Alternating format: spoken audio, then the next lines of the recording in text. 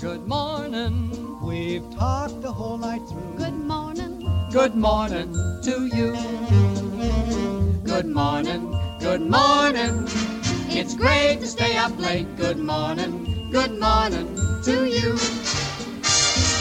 When the band began to play, the stars were shining bright. Now the milkman's on his way, it's too late to say goodnight. So good morning, sunbeams will soon smile through. Good morning to you and you and you and you. Good morning, we've gabbed the whole night through. Good morning to you. Nothing could be grander than to be in Louisiana in the morning. In the morning, it's great to stay up late. Good morning to you. Might be just as zippy if we was in Mississippi. When we left the movie show, the future wasn't bright. But came the dawn, the show goes on, and I don't want to say goodnight. So say good morning. Good morning. Rainbows are shining through. Good morning. Good morning. 3, 2, 1. It worked this time. 3, 2, 1. And there are 3 of us, and I think this is episode 103 of The Feminine Critique. I'm Emily. With me, as always, is... Christine, hello. And with us, on occasion, is... Fozzie, hello. Yay!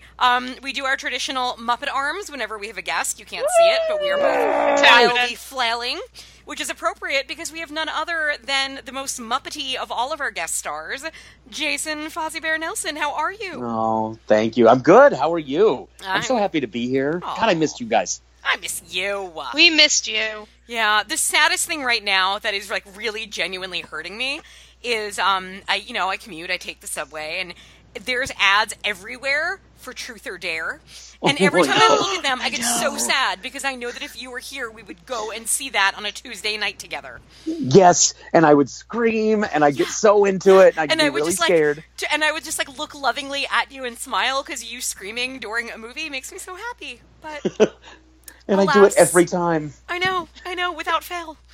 That's a movie pass movie if I've ever seen one, right? I think we're going this weekend. I can't wait to hear I think I am too. Like, there's a couple movies that, we're about to get to, what we've been watching, but, there's a few movies I'm like, ooh, I really hope Christine saw this, because I want to know what she thought and if it's worth seeing, because I look forward to your take on it.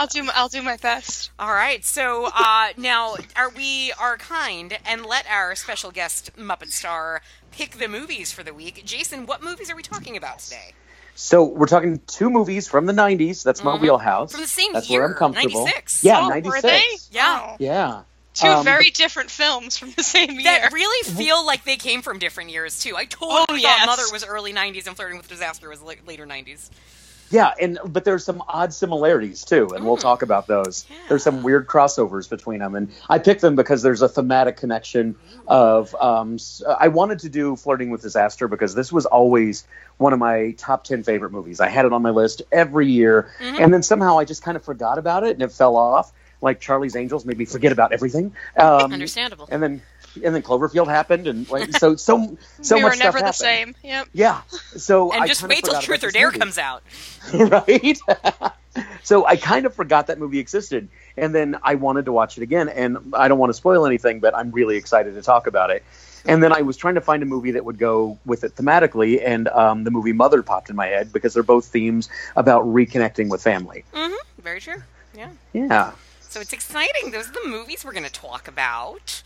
Now, before we, time travel back 22 years? Oh, boy. Oh, my God. Wait, am I doing the math right? Because I'm really not good at math. No, that's right. That's 22 years ago. Right. Somebody born has been, drinking legally for a year of those movies coming out. That is disturbing. I was in my late 40s when those movies came out. How is that possible? Oh, God. Yeah, it's crazy because now you're 27. I love how this do crazy that year it's a real Benjamin Button situation. Oh, boy. Right? But I look a lot older. Before we get to that, why don't we talk some other movies? As customary, I like to let our guests go first. Jason, it's been a year since we talked, and I know you... What have you watched in the last year? Exactly. I want a full report, ranked alphabetically. Well, I sat down today. I thought about this because I was like, God, what have I watched since we talked last? And everything. But, honestly, I haven't watched a lot. I've been watching a lot of TV mostly. Every once in a while I'll watch a movie, but it's been a lot of. I'm on The Office right now, and I'm at that horrible period where Jim and Pam aren't speaking when he's in another office, and it's just killing me. It's killing you, but those episodes are so good. They're so good. Yeah. I was so invested in that show, and I'm reliving it all over again. I remember crying so much at The Office. So I've been binging a lot of TV and older TV, but some of the movies that I have watched, I made a list here. So first of all, I'll spout out The Ritual on Netflix. Yes, I think it's been out for. Yeah, did you watch it, Emily? No, Christine recommended it last time, as I think you're her Netflix recommend. Mm-hmm. I've had it on my list, but I haven't actually gotten to it yet. So there's a movie, a series called The Dark on Netflix. I think it's German, maybe. Yeah, I've heard mixed things about that. And I have mixed things about it because it's really good, but there's a cave, and it's very inspired by Stranger Things. I think that's part of the reason that it came to Netflix and they picked it up, because it's a Stranger Things light. And there's this cave, and there's all these kids that are disappearing, and like sometimes when the kids are outside, air will like come out of the cave, and like there's a growling, and you're like, oh no, there's a monster in there. Shit. Oh shit! Stuff about to get real. But it gets stupid as the time goes on. It turns out it's just like, I'm going to ruin it. It's we're just talking like about The Dark, not The Ritual, right? Yeah. Okay. So they kind of connect, because on The Dark, turns out it's just a time travel thing, and when it goes off, it makes this big loud noise and like air shoots everywhere. Now I'm going to watch it. Actually, by spoiling it, you have now sold me on it. So thank you. Enjoy, because as soon as that happened, I was tuned out. My motto is, if you hint that there's going to be a monster, there should always be a monster. And the reason I like The Ritual so much, there is a monster. Okay, but don't give anything away, because I haven't watched it yet. Okay. But they hint at it, but they don't pull some shit, Emily. Okay. Yeah. That's good to know. Yes. So I will say there is a monster, and the design is great. So that's one reason I loved The Ritual. Cool. I also watched Final Girl. Now, the one with Abigail Breslin. Okay. I haven't have never seen it. Yeah. It's interesting. It's like kind of a mumblecore horror movie. Mm-hmm. It's really strange and very stylistic, and all the killers, they dress in suits, and everybody's dressed in like little pumps and party dresses when they're running through the woods. So there's one who's very Dean, he's like a crooner. What's his name? Dean. What the hell's his name? Kane? Dean Martin. Thank you. Oh. He's like, he's Dean Koontz? Yes. So he's Howard inspired Dean? by. Yeah. I want him to be the killer in a movie so badly. Just running after people, screaming that. Yeah. So it was good. Abigail Breslin was great, but it's just a little mumblecore for me. Not my thing. I didn't love it. I like the other Final Girls better. Oh, that movie! I wept through that movie. Me too. Oh, yeah. It's so good. Really, really good. So I watched Bait with your best friend, Sharni Vincent. My BFF. Yeah. Yep. Good. Like, it's exactly what you think it's going to be. Shark in a grocery store. Fine. It's perfect. Like, there's a big tidal wave. A bunch of people are trapped in a grocery store that's flooded. I've never heard of this movie. Oh, it's on. It's There's on a Shudder. shark in a grocery store? Please tell me more. I realize when you say that, it sounds ridiculous, but I think it's Australia, right? Did you see it? I mean, she's Australian. I haven't yet. No. And a lot of it's. Oh no, she's not Australian. Yes, she is Australian. Never mind. Okay. I'm thinking of Blue Crush 2, where it's set in South Africa. So she's South African, but she is Australian in real life. Got it. So it's set on the beach, and like there's surfing, et cetera, et cetera. But like there's a couple, and they're going through trauma, and they're at a grocery store. They hear a thunderous noise. It turns out it's a tsunami, and a huge tidal wave comes into the town and washes a great white shark up, and it goes into the grocery store where they are trapped, and they're standing on top of the aisles, and the shark is just circling around them, waiting to kill them. And there's a little dog in it, and I will tell you, the dog does not die. You think the dog dies, but the dog doesn't die. Oh, that makes me always more good to apt know. to see it. Yeah.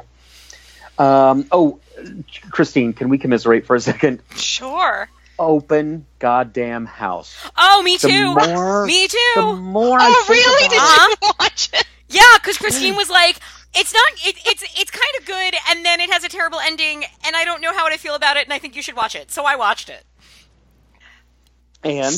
Oh no, I agree. That fucking ending is I think since the three of us have seen it, this is the movie on Netflix. Let's talk about it for a few minutes, guys. We're spoiling the open house because what the fuck with that ending?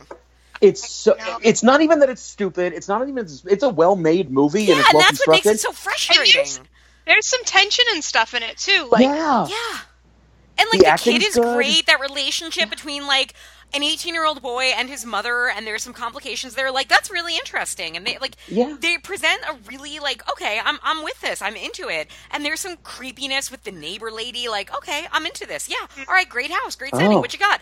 What was that what the fuck? neighbor Home lady's invasion? name? Red Herring, I think her name is. She did have red hair too. Yeah, and like it just, and when it turns, like it doesn't do anything with it. It's like, oh yeah, no, there has been a killer who was kind of stalking them, and now he's going to stalk other people, and here's some really mean violence for you, just in case you don't feel good about this movie. It makes the kid kill his mother accidentally. Fuck that. For the I'm so tired of that trope in movies, and it worked in The Descent, but I don't think it's worked in anything else that I've seen since then of, oh god, I'm so defensive and scared that I'm holding a knife in front of me, and what do you know, I just killed my only ally left. Who's holding a knife that way? Yeah. Well, like his hands were shaking because he was tortured by freezing. Yeah. And then when he's laying there, and the lady walks up, and I was like, okay, something's happening here. Something's going to happen. And then that lady just fucking walks off. I know. Nothing. That was kind of funny. It was so stupid. And then the guy finds him, like, hiding out by the river and just comes up and kills him and walks off. Yeah. That's it. Goes to do it to another family. The more I sit with it, the more I hate it. I'm just so angry at that movie. Because if it was just bad, it would have been one thing. But there was a good movie there, and it's almost like because it was two people. It was like two filmmakers, a writer director, like two people, both credited for both. And like it's almost like one of them wrote it, and then the other one was like, "Hey, I bet we can sell this better if it's a horror movie. Why don't we just like change our last act and instead have some guy torture them to death?" Yeah, torture's huge now. Yeah. People love torture. Yeah. And I know, like, Christine always talks about, like, loving a movie that starts as one movie and then turns into a different movie. Like, when it's done well, that's great. When it's done badly, it's fucking awful. The open house. It made no sense. No. There was no narrative reason for it to happen. No. And like Jason just said, it didn't go anywhere or do anything with it. It was just like, oh, guess what? Here's this thing. Bye. Movie's over. Like, let's make sure it hurts. See you later, movie. Let's break all of our fingers. Like, what? I like this woman. Why are you doing that to me? Yeah. Stupid. Yeah. They betrayed their own characters, man. It was really stupid. Yeah. And I'm starting to get the feeling Netflix is.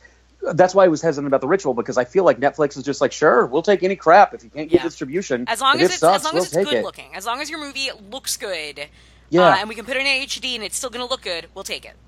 Yeah, but every once in a while you get a good one like The Ritual, but the majority of them have been crap. Yeah. But speaking of a movie I really liked, I loved Love, Simon. I saw that in the theater. Did anybody see that yet? I did not, no. I haven't. The theaters up here weren't supporting it that much. We couldn't find it that easy, and now it's gone. Oh. Well, when there's availability. I guess Seattle, you would think that it's a major metropolitan area. They'd get a movie, because it was a big release. This was a big studio movie. It was there. It was readily the first weekend, and then I think it was maybe 2 or 3 weeks after opening. I had heard so much good stuff. I was like, well, we could either watch that or I don't know, Tomb Raider or something, and we couldn't find it anywhere. And I was like, it sucks. Because it's really good. It's very John Hughes. The supporting cast is all funny. It's very cryy. Everybody's crying during it. And but there's really funny moments too. I thought it was just really deftly balanced, even beyond making a statement about like gay culture coming out, et cetera, et cetera. It's just a well-crafted, fun movie, and everybody's adorable in it. So it really made me feel good. Black Panther is another one that was amazing, and I do love it. However, I feel I need to use this platform to say... To ask where all the white people were? Did that bother you? No, I'm fine. I'm sick of white people. I can't handle it anymore. I got enough in Love, Simon. But the one thing that really, really bothered me about the movie, and I did tweet this and I've talked about it, it really bothered me that the most progressive country in the entire world, the most advanced country anywhere, still has a king, and they fight to the death to see who's going to be king. No, I think that makes perfect sense in its own way. How's that now? Well, you think we should do that in America now? I mean, don't you kind of want to see it? Because, Hillary would have kicked Trump's ass if it was a bare-knuckle boxing fight. Yeah, go for those tiny little hands and time and a nod, and you got it. Yeah, it bothered me. And like anything where there's like king or royalty, I always kind of have a problem in a movie. With Thor, though, I had a problem with it, but I'm like, oh, they're not advanced. They're like stupid aliens, and they still drink mead from chalices. Well, I mean, I guess you could argue that with Black Panther, part of it was about how, like, look, we've always done things this way, and we were wrong.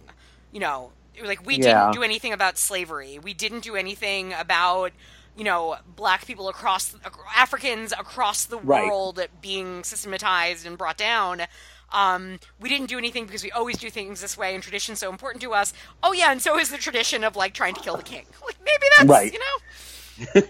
So it was a sticking point for me. Overall, I love the movie, and I'll tell you, just between nobody's listening to this, are they? No, just between just between us three. I had never been hornier watching a movie in my whole life. Oh my God, I know. Like everybody's so hot in that movie. It was stupid. And like I'm not not to be like the terrible white person, but you know who was also really hot in that? Was Anthony Serkis hot in that, or was it just me? What was up with him? Where did he come from? Right? Yeah.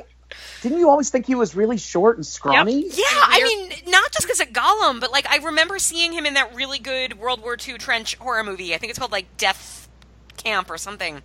And like he's kind of I remember him being kind of like chunky and not nothing, and like in this it's like, ooh, you're a terrible, racist, awful, villainous man, but there's something weirdly sexy about you.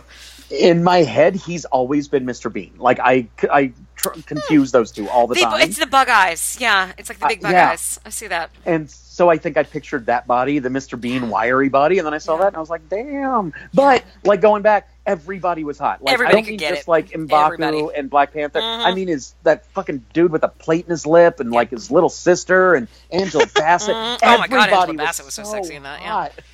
It was like the sexiest movie I've ever seen. It was crazy. I have never felt less sexy watching a movie. Where like you watch a movie and you're like, everybody is so much hotter than I will ever dream of being. Yeah. It was the feeling like when we watched those people perform lip gloss for the first time at karaoke. God, don't I just questioned everything about myself. We had such confidence in our karaoke skills, and then these two scrawny white Ohioans get up and like kill it. And we both just felt like we were served, and that was that. Yeah, that's what I felt like watching Black Panther. I agree. Yeah, I always thought the movie You Got Served was stupid, but then I felt it. You got served. You really related to it. Yeah, changes everything. I knew what it felt like to be served. It's the worst. So, going on, I'll kind of rush through some of these. Annihilation, it's stupid. Don't watch it. It makes no sense. I hated it. Yeah. What did I say about it last time? I don't think you liked Emily? it either. I feel like you had problems. I was like Yeah, I think you like the idea, but not the execution. Oh yeah, you're right. I did like the idea of it. I liked about like 75%, and then the end of it, I'm like, okay, wait, what did I just see? Tell me everything that just happened. When she's looking into that big spherical butthole for like 5 minutes, and then like another doppelganger appears, but then she tricks it, but then she didn't, and like I don't know what happened. It was kind of pretty to look at, but like they didn't even focus on the beautiful things enough, or the like that bear. I bet that bear looked amazing. I saw pictures on Twitter today, but it moved so fast. I couldn't even see what was going on with that bear. You do like a bear? I don't know. So, going on, let me say Cloverfield Paradox. I haven't talked about that yet. Oh, I can't wait to hear. I still haven't seen it, but when I saw the news start to come out, like the first thing I did was go to you and say, "Do you know about this?" You and every single person. I know, but I think I was first. So there. I think you were. I literally got no less than 20 texts that night, and it was. And I wasn't watching the Super Bowl. I think I was watching like Friends on Netflix or something. And my phone started blowing up. I'm like, what the hell is going on? And then I got so excited when I figured out the news, and then I just sat there counting down until the game was over. And again, I still wouldn't watch the game. I was still watching Friends, but I checked Twitter periodically to see if the game had ended. And the second it did, I popped on and I watched it straight through. It was one of the best nights of my life. And I'll say, the one thing I want to say about it is everybody's like, well, you know that this was just a movie that they just like tacked Cloverfield into. And I'm like, I don't fucking care. Whatever. I got to see Cloverfield. I mean, kind of a spoiler, but you get to see Clovey in this movie. Nice. And there's a great connection. And that's what writing is. It's taking an idea, building on it, like bringing other things in. That's all that writing and creating is. So I was happy with it. That's all that I was mattered. super happy. Yep. And then just a couple more, and then I'll be done. I just watched Six Balloons today. Has anybody even heard this? I've heard of I don't know. 99 Luft balloons, but not 6. Yes, maybe a little bit different. Yeah, Abby Jacobson and Christine, the only good Franco, Dave Franco. Of course. I never even heard of it, but I love those two. And Jane Kasmerick played the mom. And Oh, this is a good Talking my cast. language Yeah. now. Tim Matheson was the dad, and I was like, "Oh, this looks really good." So I popped it on, and it's one of these movies that we could make this movie like on a weekend. It's just two people basically in a car, but the story is Dave Franco is an addict, and Abby Jacobson is his sister, and she's kind of an enabler. She always buys his bullshit, and she helps him get out of trouble and helps him stay out of his parents being angry at him, and she'll bail him out, and she takes him to rehab, et cetera, et cetera. And this is one night where she's trying to have a party, and he is coming down and crashing hard, and he needs one more hit, and she tries to take him to rehab, but she can't get him in. So then she offers to go buy him drugs just so he can get through one night, and things just kind of go out of control. Yeah, and it was good, quiet movie, but I really enjoyed it. Okay, I like everybody in that movie. That sounds interesting to me. Yeah, it's another Netflix original. And this is the last one, I promise. And I just have to do this as a shout-out to both of you. I rewatched The Witch again. The Vivitch! And The yes. And the first time I saw it in the theater, expectations and what I had heard, it was the scariest movie ever, and you're in for a wild ride, et cetera, et cetera. And I was really frustrated at the end of it because I remember because I saw it with you. Oh, that's right. And I loved it, but the group we were with, it was like half of the people were like, yes, and the other half were like, yeah, I know, yeah. And I was like, but how does nobody not, how could anybody not just say that was the best thing ever? Well, I'm not as smart as you. We talk about that all the time. And it takes me a while to process things. And I love jump scares. I live for jump scares. Yes. I fall for them. Oh, yes. I live you living for jump scares. Cardios are jump scares are my only cardio. So I have to have that. But so I didn't enjoy it as much, but then I listened to your episode, and it was so well thought out. Aww. You expressed yourself really well. It made me see the movie in a different way and appreciate it again. So I watched it a couple months ago, and I fell in love with that movie for what it is. It's amazing, and and I love the young girl that's in it. She's going to be in the new X-Men movie. She's in everything, and she's fantastic. She's so great. Yeah, so I love that movie. It's one of my new, I guess you call it a horror movie, one of my new favorite horror movies of all time, and I'll recommend it to everybody. And I have you guys to thank for that. So that's my list. Oh, that warms my little heart. It's a good list. Excellent list. Thank you. All right, Christine, what have you got? I have so many, so I'm going to cut some out and then talk really fast for some. Do whatever you want to do. It's Friday night. I'm awake. We don't know how much longer that will last, so let's keep going. I know, but for how long?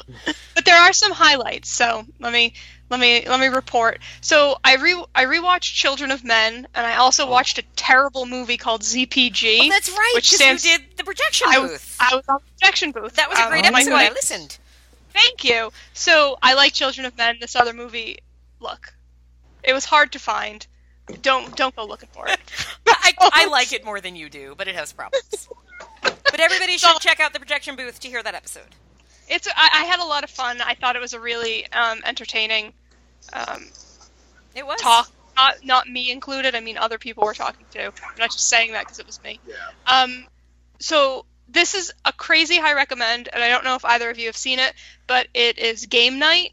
The Rachel McAdams. This is the one that's on Netflix now or in the movies now? This is in the movies now. Okay. There's something called The Game Over that's on Netflix, and it's very confusing. That. Yeah. Yes. This is Jason Bateman. Is that Rachel McAdams? Why am I blanking? Yes, it is. It is. It is. Yeah. Okay. This movie is so funny. A podcast that I listened to, Who Shot Ya, with Alonzo Duralde and April Wolf. They reviewed it, and they gave it such a really good review, and they're like, please go see this movie because we need more good scripted comedies. Mm-hmm. And they were kind of saying what I've said about comedies for the last 10 years. I'm sick of seeing people riff. Yeah. Well, I'm sick of improv and seeing people riff and just make shit up as they go along. Just write a goddamn movie. Yeah. There were Yeah. actual jokes in it. It was really good. Like the whole, and I saw it in the theater, and the whole theater was 100% on board. Like all the jokes were hitting, and it was just really great. And Zach liked it a lot too, and he's sometimes a little hard to please in the comedy department. So big thumbs Only up. in the comedy department? Sorry. Very easy to please with everything else, just comedy. So that segues into, we watched that movie called The House with Amy Poehler. I heard nothing good about it, and that made me sad. It was yeah. so very bad. Oh. I tried to watch it on a plane. I couldn't get through it. Oh no, I fell it's asleep. it's the opposite of game night. It's like it's like one is great and one is everything that I don't like about comedies. Okay. So did not work for me. I watched The Devil Wears Prada for the first time. Okay. What'd you think for the first time? I really didn't like it. Why do people like that movie? Yeah, I don't like it either. Oh, there's I think 3 things I really like about it, and then 1 thing that I don't. I like Anne Hathaway, but I just hate that character. I think she's awful.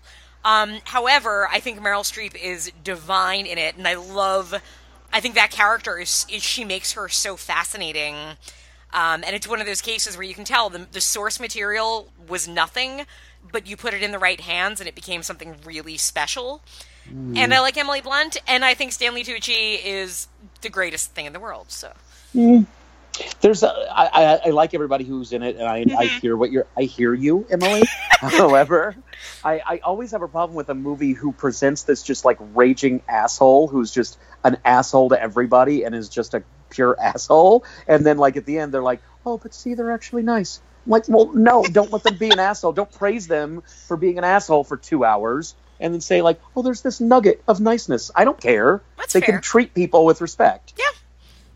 I mean, I think there's more to her than just being evil for the first part. Yeah. I think like that scene where she talks about the color blue, like why Anne Hathaway is wearing a blue shirt.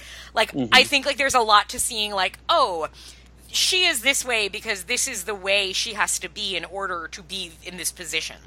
But I agree, like it is not high art and the writing is very flawed, but I think there's things about it that I understand why it clicked so well with the zeitgeist at the time, I guess. And this is your other best friend, Anne Hathaway, right? Well, yeah, I have no problem with her. I like Anne Hathaway, I think too. her character in the movie is a mess. Well, I mean, you guys have a history, right? Oh, we do, yeah. We're also BFF. She's not like, I mean, Charney's my real BFF, and Hathaway is like my dog run BFF, so. Gotcha. Yeah. You're her BFF, but she's not your BFF. I get it. Yeah, it's that kind of situation. Yeah, like, it's totally like cool, you and me. Like, got it. But she usually texts me. I don't usually text her. Totally. Yeah. Hashtag horror. Great reference. Thank you.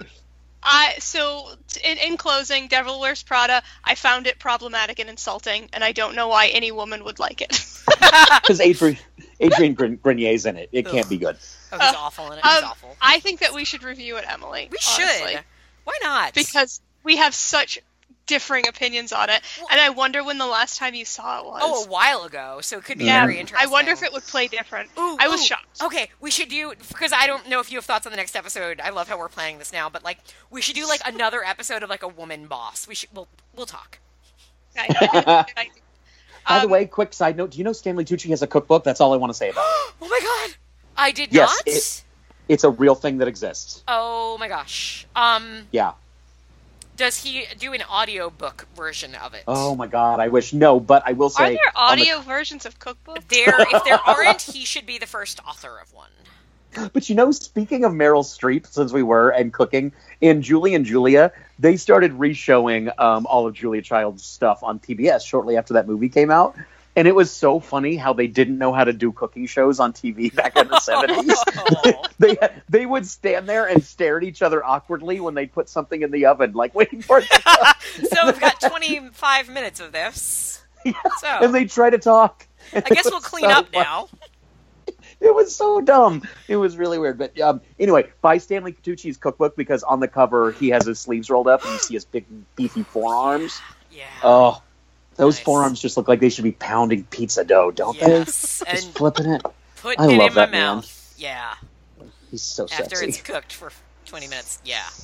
Yeah. Yeah. Anyway, I'm sorry, Christine. I keep No, having a thanks. You're segue. fine. Speaking of Meryl Streep, and it's relevant to one of our movies tonight. I watched Defending Your Life for the first time, which never is an seen album that. movie. It's really, really great. Yeah. Talk about Meryl Streep being the best. She's amazing in it. It's very funny, and I thank Jason's choice of Mother tonight for inspiring us to watch that. Oh, that is one of my favorite movies, Defending Your Life. I It's appreciate so Mother, good. but it's so good, and I think about it all the time. Like every time I eat spaghetti, I think of her eating that spaghetti, and every time I go to it's really cute. It's a really cute movie. yeah, there's so much that like always comes back to me about that movie.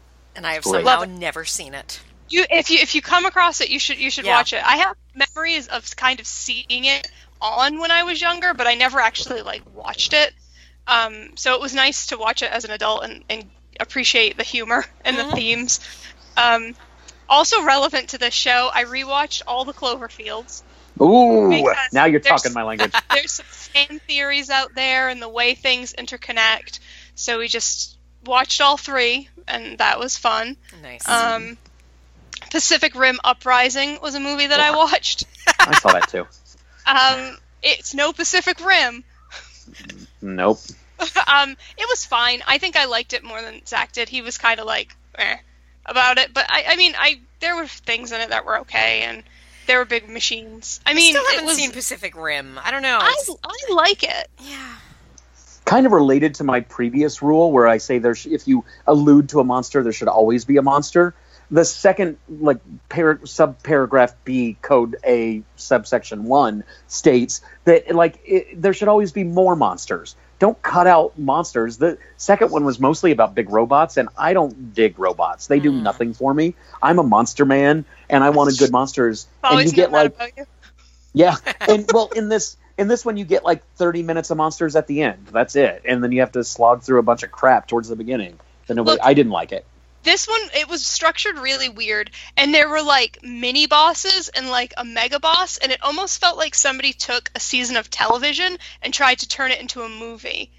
Like, it was really weird narratively. I'm very curious how it came to exist and its current state. It was weird. So I watched the Polka King documentary. I've watched the American Greed about the Polka King. So I finally watched the Polka King movie that's on Netflix with Jack Black. I What's a don't know Polka any of the words. Yeah, know anything like polka, about like the Polka poke, King? like the Hawaiian food, or polka, No, like accordion Polka, music? like polka music. Okay. Guys, how does Netflix not suggest this to you literally every time you turn it on? It will not leave me alone. I mean, I've seen Polka Masters. I've seen the Polka Show. I've seen Polka Polka Polka, but I haven't seen any of the movies you're talking about. So the Polka King, it's a story. It's a real thing. It's a dude who like stole from people. It was like a Ponzi scheme, but it was like a big deal, and so they did a documentary about him. And he's like this real colorful character, and he like snuck people in to meet the Pope. It's weird. It's a weird story. So it was a documentary, and then they did like this show on TV called American Greed, where they talk about Ponzi schemes and people defrauding people. And so then I guess they were like, hey, we should make a real narrative film about it. Wait, where And does polka music come in? Well, he plays polka music, and Okay. all these white people Oh, because he plays polka, and they're like, oh, he's the best. We trust I'm him. gonna He's a polka I'm master. going to give him all my money. Makes sense. So they made a movie, and it has Jack Black and Jenny Slate in it. So I watched that movie. So now I know more about the Polka King than I think even he knows about Certainly himself. more than either of us do. obviously. Netflix is so weird. Why did it target me? Why did it know? I can't believe I'm sitting here in lederhosen holding an accordion, and you're the one that got this movie. Oh me, oh my. It's I don't know if it's good or not. I'm just now enamored with the story. So there's that. I rented a movie called The Ghoul, and it's produced by Ben Wheatley, so that's why I think I picked it up. Okay. And then I found out I think it's streaming on Hulu, so it's available to stream. I think I kind of liked it, but I don't know. I'm just going to mention it if anybody's into, like, it's like people would say it's Lynchian, and then I would throw up all over them, or they would say it's Hitchcockian, and then I would tell them to shut up. But if you're into that kind of stuff, you might like this. If you're into being thrown up on by Christine, you might enjoy it. That's what you're saying. I don't know. Say something's Lynchian. Be quiet. I saw the new Tomb Raider and I hated it. Really? So it was real. What made you hate it? How boring it was. That's a shame. I've only almost fallen asleep in a movie theater one other time. Wow. It almost, and I wasn't tired. It was like a Saturday afternoon. It's not like we went to like a midnight showing. I should have been awake. I kept nodding off. I don't know. I kept checking out. People are being real hard on that main actress whose name I can't Alicia remember. Vikander. Right. Is that what it is? Yes. Yeah, I believe you. I trust you. Thanks. Because everything is women's fault. She's Obviously. fine. I didn't have a problem with her. It's the story in the movie, and the story that the movie decided to tell. It's weird. I don't know. And this is the one movie they're going to point to and say, like, oh, look, women can't be action stars, and doop, doop, doop, doop. I mean, that's why even before Wonder Woman came out, I was like saying to Brandon, I'm like, we're buying tickets. Even if we don't go see it, we're buying tickets to it, because we need that movie to do well. That's what I did for Ghostbusters. Yep. I was there opening night, and like I kind of hated it, but I was there opening night. I like Ghostbusters. Yeah. I have a few more that are worth talking about. I saw Insidious 4, finally. What did you think? I have not Hated seen it. it yet. Oh, really? Oh. But I didn't like the Insidiouses. That's the thing. You like I only part like 3, though. Insidious 3. Yeah, exactly. 3 is so good. I don't enjoy the Insidious movies as a franchise, so it's not surprising that I wouldn't like. And this one was directed by the guy that did the movie about the old woman, the Taking of Deborah Logan. I think it's that. Oh, that was great. Yeah. Was it? I still haven't watched that. Oh, it's really Oh, good. it's And good. that's why I was excited about Insidious 4. I was like, ooh, okay, good. I mean, 3 was so good, and now putting it in the hands of like a young director whose work I've liked so far, that's disappointing that you didn't like it. Well, it's so trite to say like it wasn't for me, but like sure, people like this movie. Yeah. It's just I don't like that franchise. Right. Just like people don't like the Paranormal Activity franchise, and then I will tell them that they're wrong, and it's great. It's just the Insidious movies are just I guess not. Where But 3 I'm is at. good. You agree on that? 3 is great. Yeah. It is. So I mean, watch it if you're gonna watch these movies, but I don't know. There's a movie with Nicolas Cage and Selma Blair, and it's called Mom and Dad. I've seen everybody talk about it, and I haven't watched it yet. What did you think? Look, I didn't like it, but maybe other people would. Is it because now? Did you enjoy most of it, but the scene where the blank killed the blank really bothered you? A lot of scenes in it really bothered me. So, like, I haven't seen it, but I listened to the Bloody Good Horror episode about it, and they gave fair spoilers. And just like where I told you guys that the dog lived in the other movie, I need to know that a baby's okay. Yeah. And I found out that a baby's not okay in this movie. Oh yeah, 100% know what you're talking about. Yeah. I was already soured on it by the time that happened. Okay.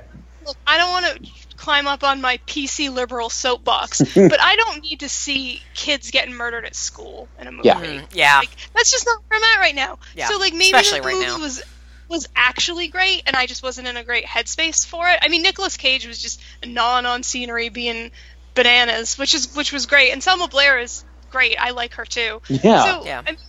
just maybe it wasn't the right stuff for And me. it's hard to separate yourself from like a movie a lot of times, or like your headspace, because I remember when the third Batman came out, which I don't know what it's called, the Dark something. Dark Knight Returns, right? Or Rises. Well, Rises or Returns? Rises. Rises, Okay, I think, whatever. yeah.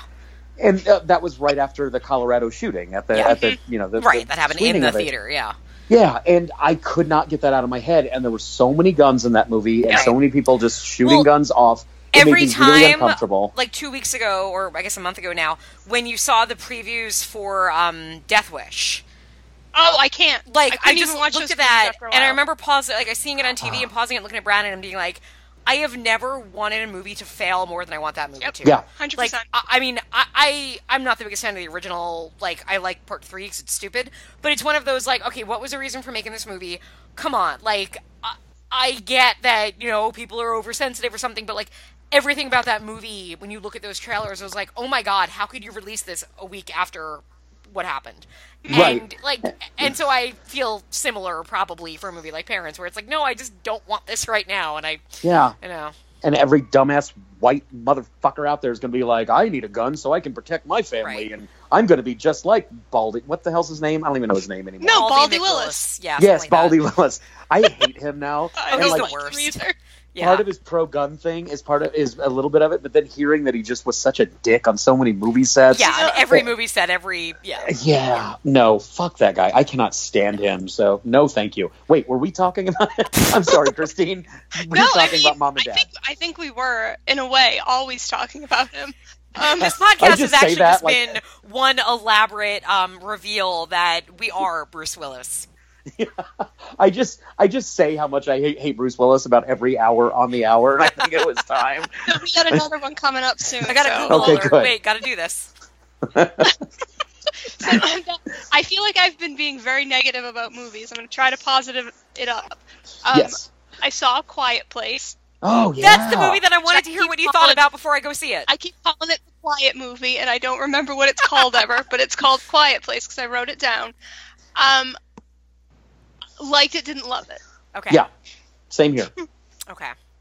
Yeah, and it's one that, too, if you, pull at some threads and start thinking about it, it really goes down the drain. There's some things that I was like, wait a minute. But in the moment when you're watching it, Emily Blunt's just amazing. It was her movie. John Krasinski's over there looking hot or whatever, but it's Emily Blunt's movie. She's so good. Yes. And if there's ever been a what's that misogynist term for a character, Mary Jane, Mary Sue, or Mary Sue? If there's ever been a Barry Sue in a movie, that's John Krasinski. He's just perfect dad, perfect beard, perfect sweater. He loves his kids. He's the best husband to his mom. He can build stuff and he can protect his family, and everything's perfect all the time. So that didn't bother me in it, but then thinking about it afterward, when I've been really critical about it, I have problems. But overall, it's fun. It's very enjoyable. I will say though, but going back to Cloverfield, what did you think of the monsters, Christine? And I was okay with it. I know that you're a monster man, so for me, less would have been more. I don't know if you feel the same way. Yeah, less is fine. Less is more. But if you do show more, be better at it. Just be better. For sure. Don't just steal Cloverfield, make it smaller with bigger ears. And it was basically the Demogorgon too, from Stranger Things. It didn't, and you didn't. You know when you. This is going to be so.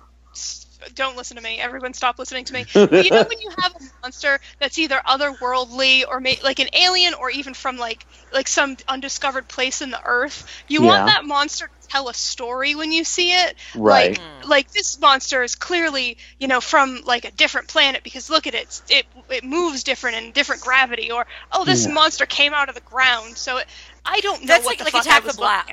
Attack the Block. The fact that the monster was blacker than anything in the world. That's all they had to do to make that not of this planet. Yeah. Exactly. It and just that told kind the story, of too. Like a Silent Hill monster with good right. listening skills. That I get it. That's fine. But so much of the movie hinged on that. Because that's what it is. You have to be quiet because of these things. That's what the movie is. Yeah. And make them be a little bit cooler. See, right. I'm really intrigued because I know I told you this, Christine. I read a book about 6 months ago called The Silence, which I remember. About a family in England, and the daughter is 10 years old and she's deaf. So the whole family knows sign language. And meanwhile, somewhere in the jungle, they have dug up so deep that they've released these bat-like creatures that hunt by sound, and the entire world starts getting overrun. And this one family is able to survive and goes to this remote countryside and tries to survive it. And I heard about the book from an interview with the guy that directed Wish Upon, talking about how that's the movie he's making now, and he's so excited because the book's so good. So then when I saw the preview for A Quiet Place, I'm like, oh, that's an adaptation of that book, right? No, it's just the same exact story, but being made... having now seen the movie, it's shocking how much more more similar it sounds. So, like, I'm so fascinated now of what's gonna like, I want to see it because I mean, it looked good anyway. But like, I'm so curious. Like, oh, this is like a Deep Impact Armageddon case, only a little even more complicated. So. Yeah, is there going to be a lawsuit? Like that I sounds don't like know. lawsuit territory. Yeah, I was like trying to look, like I found like the author's website where like sure enough he was like talking about like all the comments. This is like a month ago where people were like, "So I saw this trailer for a movie. Is that your movie?" He's like, "No, we're dealing with it." No, and I didn't remember exactly what you said. I thought this was the movie that you were talking about. Exactly. I remember you talking about this. It's the same exact. You know, again, like the daughter is deaf, right? Yeah. Yeah. And that actually aids the family and the opposite of aids the family. Like, what is the word? That's how it was. We'll say that. Sure. Because that's how it was in A Quiet Place. Like, that was actually, it helped them because they already knew sign language and they had these, they had this ability, but also, like, they have this girl that doesn't know when she's being loud and, like, and so it was interesting to see that dichotomy. So there's a lot of really good stuff in that movie, and I'm wondering what they took from the book now. Yeah, it'll be interesting. You guys should read the book and you'll see what I mean. Okay, I will. Okay. Yeah. Oh, Christine. Yeah. Well, no, keep it's interrupting. fine. One last thing, just because I'm curious if anybody else has seen it, and if you haven't, you should see it. For a million years, everybody's been talking about this weird movie with Kyle MacLachlan. I'm not really spoiling anything, but it's about aliens. It's this weird movie. Oh, everybody needs to see it. It's so bizarre. It's called The Hidden. I finally watched it. It's so fucking good. I have it DVR'd. TCM aired it like 2 years ago, and I DVR'd it, and I haven't watched it yet. Oh my God. It's so good. Okay, I'll watch it. Really? Okay, I will too, because I know of this movie. Working in video stores for years, I always came across it, just never watched it. I wasn't a Kyle MacLachlan fan for a long time, but like I liked him on Twin Peaks. But then I was like, oh, I like him here. I'm going to watch some movies. And then there's an ear in a cornfield, and I'm like, what the fuck is happening? This isn't Dale Cooper. So I didn't ever watch his movies, but if you say it's good, I'll give it a try. I really liked it. It was refreshing. Okay, Cool. good to know. Very good to know. Right. Well, that's it. That's all I have. Emily, what do you got? All right, I just got a few because I knew there'd be three of us, so I'm like, I'm going to read more books instead for the next couple of weeks. Nice. So I rewatched Lady Bird. Oh, it's so what did you good. think? It's still so fucking good. I love Yeah. it. Yeah, I mean, I cried. That will come up later in our show too. Oh, I'm sure. Like, just again, like watching it, and like I'm watching it with you guys. Like Christina, I did an episode on it. I saw it with Jason. Like, since watching that, the more I think about it, and the more I really realize that is the closest movie that has ever come to like capturing like an era of my life in a way. Like there, and again, it's not necessarily the character of Lady Bird, but like both the excitement and the overconfidence and the insecurity of being a high school female in the late 90s, early 2000s. Like, I felt that so deeply watching that movie, and it just, all those things came back, and I love it, and it holds up. So, yeah. I think it's really interesting how I have to get this out because this has been on my mind a lot. I feel like writers are like finally realizing that there is a difference between, gosh, what are the words? Maybe shy, introverted, and not confident. I think that people always conflated all of those things because, the same character. Yeah, because Lady Bird, I would say that she is both confident but a little shy. In some ways, because she can't be herself, and so it's a really layered character. And the one that always comes to mind in this instance is Tina Belcher on Bob's Burgers. I love that she is shy, but she's super confident about herself, about her appearance, her sexuality. I love that like writers finally understand there's a difference between those things. And and I can remember that, like for me, especially in high school, where I could get on stage and like if I was confident in all of my homework, and I was confident standing in front of people and giving a speech, when running for class president or something like that, but yet I did not know. I was so insecure about the way I looked and, about my status as somebody that anybody could date, and so it just was this weird, with my friends I was super confident, but with boys I was super insecure, and you're right. It is, we're all more complicated than just, the shy girl. There's so much more to it. And I think that movie hits that so well. Yeah. I thought it was really, really well done. Like myself personally, I think when I tell people that I'm an introvert, people are like, "Oh, but you're so outgoing and funny and blah blah blah." And I'm like, I think there's a difference between those things. Like I can still be an introvert. Like in groups of people that I don't know, I get really uncomfortable. I go inside myself, and I think I know those people who tell me that I seem confident and funny and outgoing. I'm like, yeah, I know you. I know that nothing bad's going to happen. But when it's strangers, they might murder me. And, people don't understand the difference. So that's one of the things I took away from Lady Bird, and I really liked it. Yeah, so good. Yeah. In continuing the tradition of these new NBC musicals, I watched the Jesus Christ Superstar live in concert, which it wasn't a concert, it was a production of Jesus Christ Superstar. Either of Christine, I know you didn't watch it. Jason, did you? I didn't watch it. No, I did not. It was really good. I heard thought it was good. People really liked it. Yeah. I heard they finally figured it out. Well, right? I think there were a few things that I think they've really been learning with each time they've done it. And like what Grease did, as much as Grease wasn't great, Grease, by having an audience, Grease really reminded everybody, you need a fucking audience when you're doing a musical on stage. It doesn't make sense without one. So having an audience helped. I think the other key of Jesus Christ Superstar is that it's a rock opera, so there's no dialogue. And the dialogue, again, especially because it's a stage musical without an audience, on every one of those other ones, all the dialogue always just kind of stopped the show dead. And in this case, you don't have any dull moments. It's just constantly moving. And it was a great cast. Everybody was great. They did a simple. It's the kind of show that lends itself to this too, because you don't need a giant set. You just need a kind of modern, stylish set, and you can do a lot with a little. And they did. So yeah, it was exactly what all of these should have been. So it was nice to see them finally nail it. Yeah, I remember. Nail it. Zing.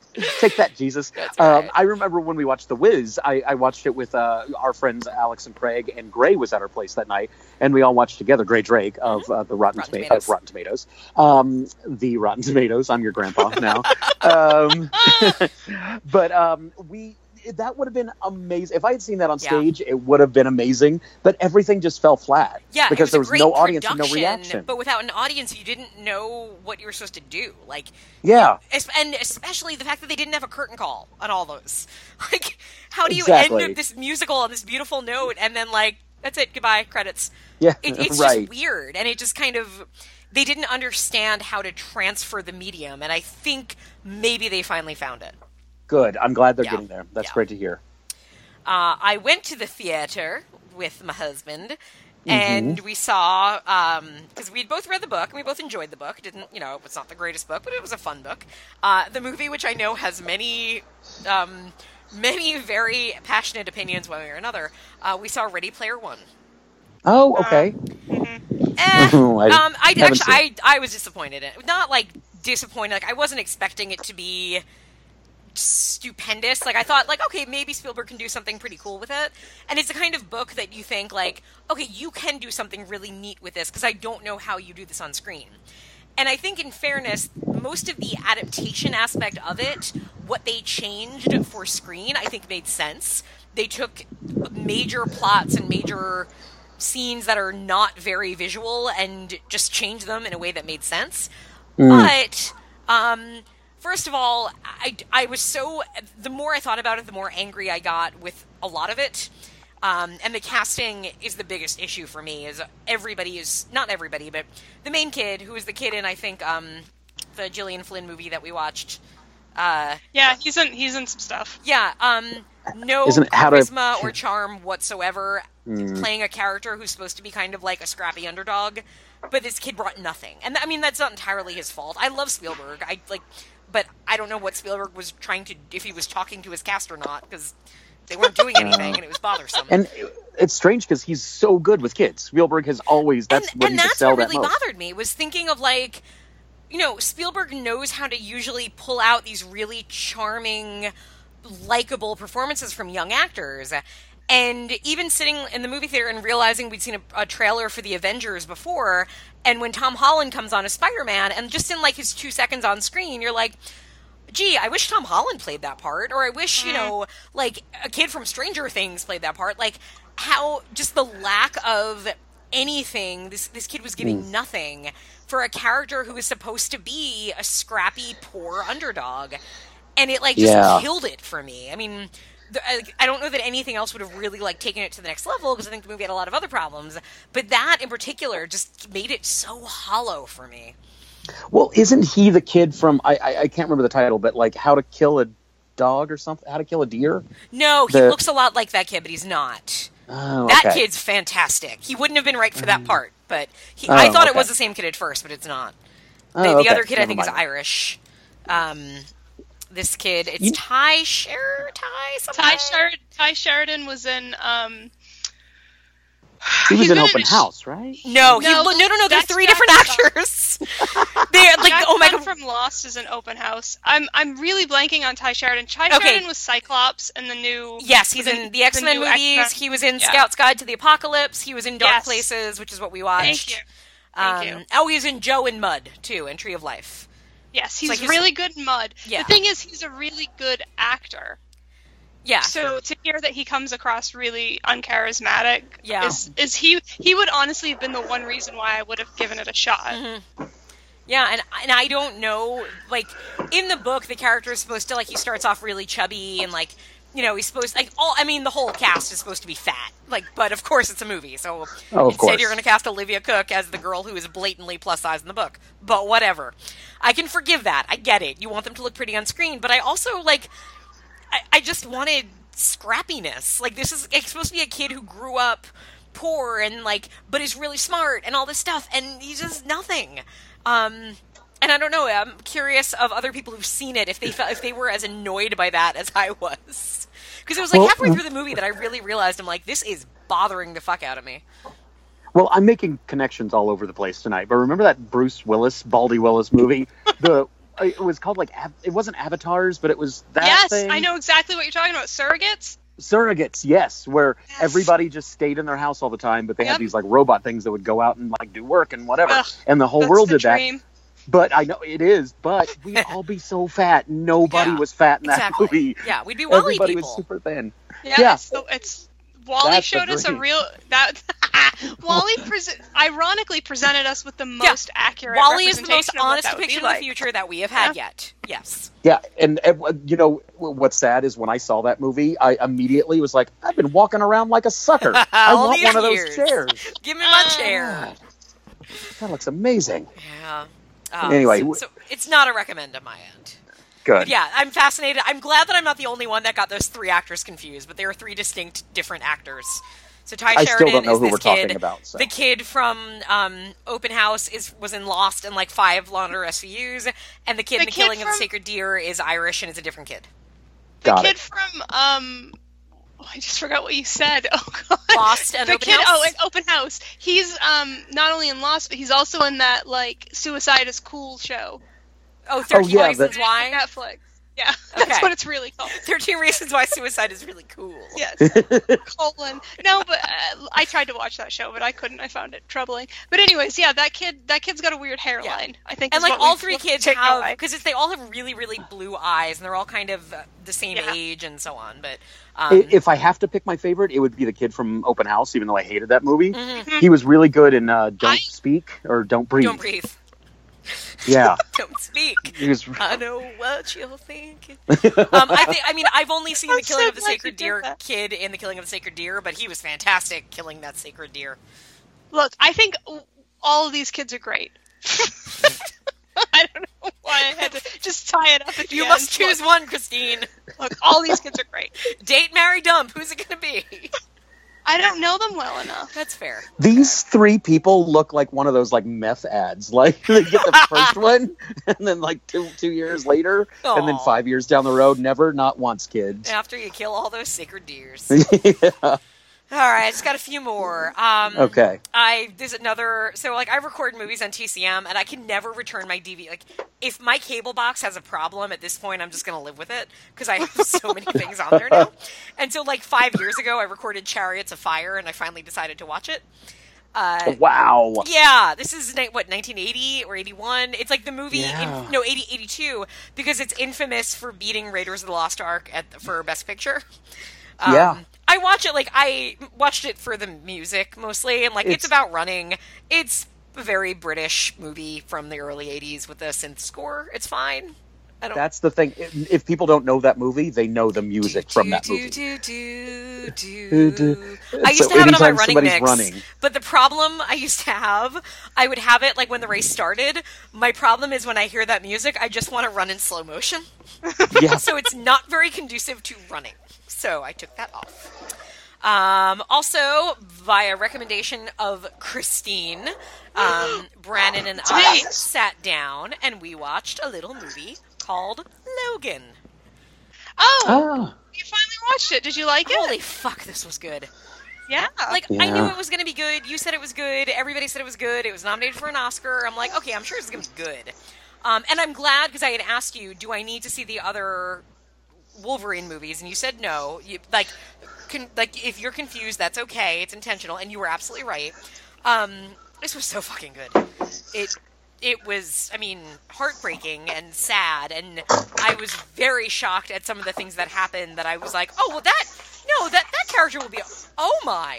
Nope. Yeah. Oh, no. Were you shocked that he got another happy farmer family murdered? Oh, that's so upsetting. Spoiler alert, but yes. Well, sorry, I have to say that Wolverine hates farmers. Oh, I didn't know he got other farmers killed, too. Every time he's near a farmer, they get murdered horribly. Just stay away from farms. That was the thing, was I could not believe. I'm like, oh my god, they're dead. No, I'm sure, he's gonna be okay. It's just a flesh wound, Oh no, they've been slaughtered. Yeah. Mercilessly. But man, so good. So fucking good. It ended, me and Brandon were both like, wow, that's heavy. Mm-hmm. Wow. That's good. And I think it's important, and I hope that Marvel goes this route. It's important to kill off your characters as when they start getting older, especially these actors who can't play the roles forever. Let us say goodbye. Let us have that moment with these characters. I really enjoyed that. Brandon, we were trying to figure out when to go see the next Avengers movie. He's like, do we have to see it opening weekend? I'm like, then I read on Vulture, it was predicting who might die. I'm like, oh crap, a lot of contracts are up. Yeah, actually, I think we need to go see it Saturday morning. Yeah. And I hope they do die, because it adds weight and it makes it real. And this was, as much as okay, sure, Dark Knight was kind of that oh god, superhero-ness in a real world and all that. This to me was the closest I've come to watching a superhero movie and realizing the toll that's there, both to them and to other people, and it was so good. Especially farmers. Very much farmers. The toll to farmers. That's what that movie should be called. All right, so the next movie, I have two left, and this one I'm really excited because I want to know if either of you have seen it. I was so excited. So I have HBO, and I keep almost canceling it, as we've talked about, but then randomly I'm like, oh look, new movies are on HBO, and I can record them and watch them. And when a movie is considered so bad that it gets its director fired off of another movie before he's even made it, you can bet your ass I am going to sit down and watch The Book of Henry. The Book of Henry. There's so many movies that are the exact same movie in my head. No, this movie is no other movie, trust me. So Book of Henry is the one that... So Jurassic World guy, Colin Trevorrow, directed this. And when this movie came out, it got panned so badly that basically he got fired off of Star Wars Episode 9. Wow. This is with Naomi I don't know Watts. why I don't even know what this is. Yes, you do. I'm Naomi racking my Watts brain. is a mom. Is it and she has Denzel Washington? 2 kids. No. That's the Book of Eli. I think. So Naomi Watts is a single mom who has 2 kids. What is this movie called? The Book of Henry. Oh, shit! One of her kids is the boy from Room. The other kid is the boy from It, and he is a genius, and his name is Henry, and he writes a book, and he dies of a brain hemorrhage, but he has left instructions for his mother to murder their neighbor, who is Hank from Breaking Bad, because he is abusing his daughter. I know! It's not, but it kind of is. Is this clicking at all? Do you understand? Do you know what I'm talking about? I don't have any idea what this is. No. Oh my god. How did this get made? No. The We Hate Movies did an episode about this. They must have, yeah. Because it was everybody's worst movie of 2017, I think. And it really, like, it literally got Colin Trevorrow fired from Star Wars. This movie came out, it got panned so badly, and, like, because the whole time he was like, I'm really proud of this movie, I'm really proud of this movie. And, like, it kind of paused everything, and I can't remember if this was before or after the Han Solo stuff started going on, but basically, like, Disney, Lucasfilm were like, whoa, we're not putting Episode 9 in this guy's hands. Did you see what he did with Sarah Silverman in this movie? Sarah Silverman's in this movie. She plays, like, a drunken waitress who has a weird sexual tension thing going on with this 12-year-old boy. This movie is... No. It is weird, but it's, like, weird in a way where... Because I knew everybody said it was bad. And I'm like, okay, what does that mean it's bad? I'm like, oh, I get it. It is made in a way where, like, nobody in this movie acts like a human being would act in these situations. And yet the cast is really good, and they're all fine. Naomi Watts is fucking Naomi Watts. Yeah. The two little boys, like, Jacob Tremblay Room is still Jacob Tremblay Room, and he's great. Kid from It is great. This movie is just doesn't, like... It really, I'm trying to, like, find the words for it, because I watched it knowing, I'm like, oh, I can't wait, I'm like, I'll probably write about this movie, let me take notes, and I just, like, kept not knowing what to do watching it, because I'm like, I don't understand how to explain just how bad this movie is, because it Can just I defies try to logic. use some words to describe it? Please. So, how about just picture Naomi Watts in the rafters of a fifth grade play with a high-powered rifle. Pretty much, yeah. If that turns you on, you're going to love this movie. Yeah, it is during... So, she is instructed that during the school talent show, she has to go murder her next-door neighbor, who's a cop, who's abusing his daughter. His daughter, meanwhile, does an interpretive dance... because it's the girl from the Sia videos. Yeah, she's a dancer, and she does an interpretive dance. This is what I know. She was in an episode of PLL. World through her interpretive dance, because nobody believes... Like, boy from It keeps telling everybody, why isn't anybody doing anything about this? Nobody believes him. But then she does an interpretive dance, and then the principal's like, oh my god, he's raping his daughter, and, like, that... Oh no, things went silent again. Did I lose you? Did we lose you? Oh no, I'm here. I think I got excited and I ended up hitting a button and muting things. Sorry. That's some Emily shit. So there's interpretive dancing. Lee Pace is in this movie. I'm looking at it right now. I'm going to watch this movie. Like this, it is just. I never realized this, Christine. I know you've said this, but I never understood. He is distractingly handsome. Lee Pace is disgustingly hot. My God, like he plays a doctor. First of all, well, and like he just shows up like halfway through the movie, and suddenly everything stops because you're like, wait, what's this movie about? This kid's oh my god, who are you? Keep talking, because he shows up and he's like 9 feet tall, and he has blue eyes, and he talks like he's a bird, like he just sings his dialogue, and it's very distracting. And I don't understand if he's supposed to have a relationship with Naomi Watts. It's very confusing. Please watch this movie. It's something. It's really something. Okay, you sold me. Good. I did what I could. It's on HBO or HBO Go, so you can find it that way.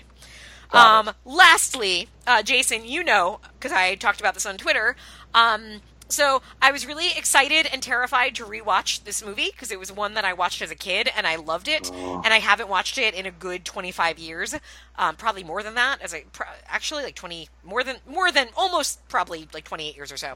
And TCM was doing like a Disney Vault thing where they were airing movies from the Disney Vault. And I got really excited because I saw The Journey of Natty Gann was going to air. Oh, yes. And I could finally sit down and watch this movie that I used to watch a lot as a kid.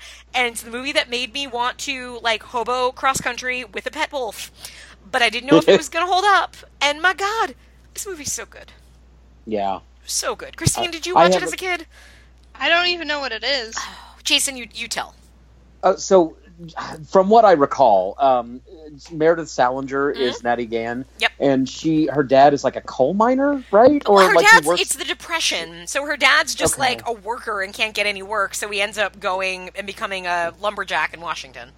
And she gets separated from him, right? Like somehow they get lost. And well, Lainey Kazan is supposed to watch after her, but of course Lainey Kazan is busy boozing and not wanting to be a foster mother. So instead she ends up running away and hoboing cross country. Classic Lainey Kazan. Right. And I remember, so this always disturbed me as a child. It happens in a lot of movies. It's that scene where somebody's looking for somebody and they see them and they're so close and they're running after them. And there's a scene where Natty Gann sees her dad on a train and she's yelling at him and running after the train. And of course he can't hear her, but she's so close and they've been separated all this time. And it broke my heart as a child. She has a pet wolf. She meets a young John Cusack. Oh, really? Yeah, I didn't know he is was her. in Listen, that. I mean, I don't want to he's her her traveling companion for a while, and it reminded me oh, that's why I always like John Cusack because I had a crush on him from this and Stand by Me. Oh my God, that's awesome. Yeah, and it's so good. And I was watching it with Brandon, and I was really nervous because I'm oh God, I hope this isn't painful for him because it was.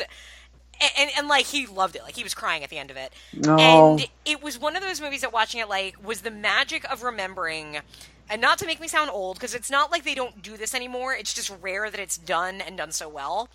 When studios made movies about kids, but not made at kids. This is a kids movie because your protagonist is a spunky little girl who is a child. But this movie does not talk down to its audience. It doesn't it's a period piece. It's set during the Depression, and they don't spoon feed you wow, nobody can find work because it's the Depression and this and this and this. No, it's there in the movie, and you could figure it out very easily what's going on, because the movie treats it, understands how to tell a story without spoon feeding all of it, and it's Disney. Oh. Yeah. Oh my God. But it's not super Disney. I mean, there's not singing. They're not hey, it's the Depression, and we're gonna get in the mind. I mean, I was laughing at how many things in this movie would never be included today. The opening scene, she's smoking a cigarette. She's steals a cigarette and they're smoking, and Ray Wise smokes in this movie, and it's never a bad thing in the movie. Somebody dies in a lumberjack accident. She's hitchhiking and gets in a car, and the dude starts fondling her, and she gets out of the car.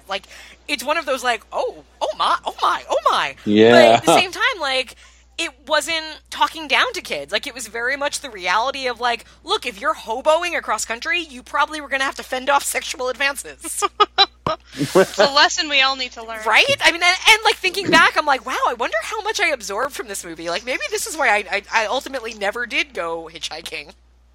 Maybe that's why that scene in Teeth spoke to you so much. Exactly, right? You get in that car. Yeah, no, wait a minute. Natty Gann wouldn't have done this. Yeah. But it's so good. And especially if anybody has kids, I heartily recommend sitting down and watching it with them because it's so good. And it's not dated because it's a period piece, so you would have no idea when this movie was made, Right. And also, it's not one of those movies, a kid's movie where the adults are stupid. Right, no. For some reason, they got into that where anytime it was marketed towards kids, the parents just have to be idiots for some reason.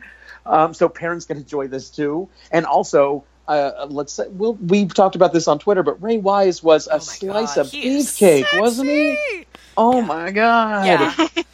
Yeah. He's wearing a wife beater and yeah. Yeah, I still find him really attractive, and I think that's why, your John Cusack thing, because looking at Ray Wise now, I'm oh, I guess he's okay, but it's Natty Gann in my head. As a kid, it was oh, John Cusack, he's the perfect boyfriend material. As 36-year-old woman, I'm ooh, Ray Wise, he's the perfect. Exactly. He's my Silver Fox material. That's right. Yeah. Yeah. Meredith Salinger was the first celebrity to tweet me back on Twitter. Yep. And she and I saw she retweeted or something our tweets back. Yeah. And forth. Yeah. She's great. I really like her. Married to Patton Oswalt and not married to him too soon. No matter what anybody says. Be happy. Be happy. Yeah, everybody live mourns your life. differently. Everybody grieves differently. Live your life. Be happy. They seem like good people who are happy. Exactly. Yes. And by the way, watch The Kiss with Meredith Salinger if you haven't. I have. Oh, it's so good. Yeah. One of my all-time favorite 80s horror movies. Yep. She was amazing in it. If you haven't seen that, Christine. I have not, no. You would love it. Speaking of daddies, too, there's a great daddy in that one, but also it's a really creepy movie. It's one of the great elevator deaths, right? Mm-hmm. Yeah. Escalator. Yes. Far more terrifying than an elevator. Yeah. But the Soska sisters aren't going to do that. What would it be called? Elevator. Hellscalator. Get on the escalator. Oh my God, I have to call Hollywood right now. They should do a spinoff. Or we should do a spinoff. Well, okay, let's take a break We're gonna and do work spin-off. that all out. You're and right, call good idea. Hollywood. We coming back, which one are we doing first? Mother or Flirting with Disaster? Let's do Flirting first, because that's how I have my notes. That works for me. We'll be right back.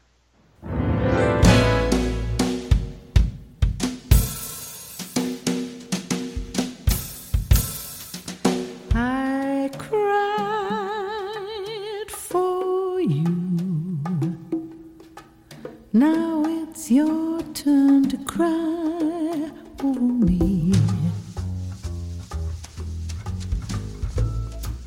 Every road has its turning.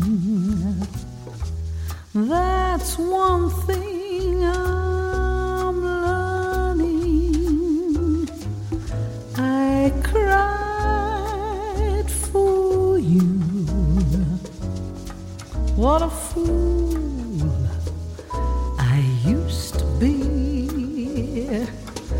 Now I found two eyes a little bit bluer. I found a heart a little bit truer. I cried for you.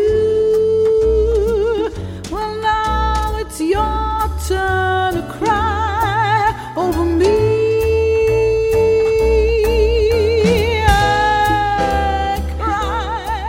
Okay, 1996, written and directed by David O. Russell, who I believe this was his second film. He had made Spanking the Monkey, which had festival run but had not been received a wide release.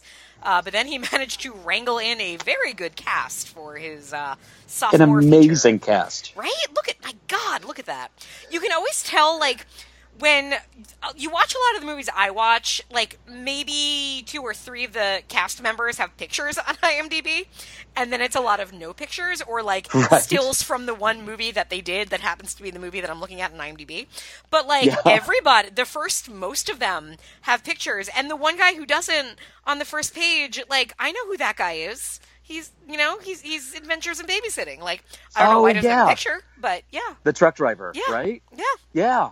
Yeah, I forgot he was in that movie. Yeah, That's playing right. a truck driver, because that's obviously what he... That's all he's That's typecast. his thing. But anyway, Jason, tell us first why you picked this movie. Well, again, I loved this movie when it first came out. This was during the indie boom of the 90s after... Pulp Fiction kind of Pulp, thank you very much. Yeah. Pulp Fiction came out. Everybody's like, well, I can make a cheap movie and I can be a huge hit, and you don't have to spend a lot on movies. So everybody was trying to make quote unquote independent movies, and every studio had an independent section, which I never totally understood. And so the independent movies were drawing in real names to be in their movies, big names. And this was the biggest one that I can think of, with the most names anyway. And so I saw this movie, immediately fell in love with the movie, the cast, and David O. Russell. And that was during the time where I'm a film fan and I love film. And I was like, David O. Russell is my favorite director. I heart David O. Russell. Yeah. And so I'd watch anything that he did. And I watched Three Kings and I really liked it. And so on. And I Heart Huckabees and all of his movies through time. And now he's just fallen in love with Jennifer Lawrence. And he's just, his movies now are just gifts of Jennifer Lawrence put together in a movie. Pretty much. And so he's fine. I still like him, but this was when I thought that I had to have a favorite director. Sure. And so David O. Russell was it. I watched Spanking the Monkey, weird movie, but really interesting. It's a guy it's really strange. It's John Hawkes having sex with his mom, right? Yes, exactly. Is that John Hawkes? I thought it was John Hawkes. I could be wrong about that. No, it's not the kid from E.T., but the one who I always think is the kid from E.T. It's the kid. Yes, it's Jeremy Davies, also from Lost, who I always think it's Jeremy is Henry Davies. Thomas or John Hawkes. Yeah. That was a good way to describe Jeremy Davies, by the way. Thank you. Yeah, it checks out. It does. So, I picked this movie because I wanted to talk about it again. I used to love this movie, and I tell everybody to watch it. And then, like I said, it fell off my list for a little while. And I'm really glad that it's back again, because I think it's definitely back on my list. I don't want to spoil anything, but I think it's definitely maybe in my top 20. All right, Christine, why don't you tell the people at home what this movie is about? I don't know if I'm the best person to say what this movie's about.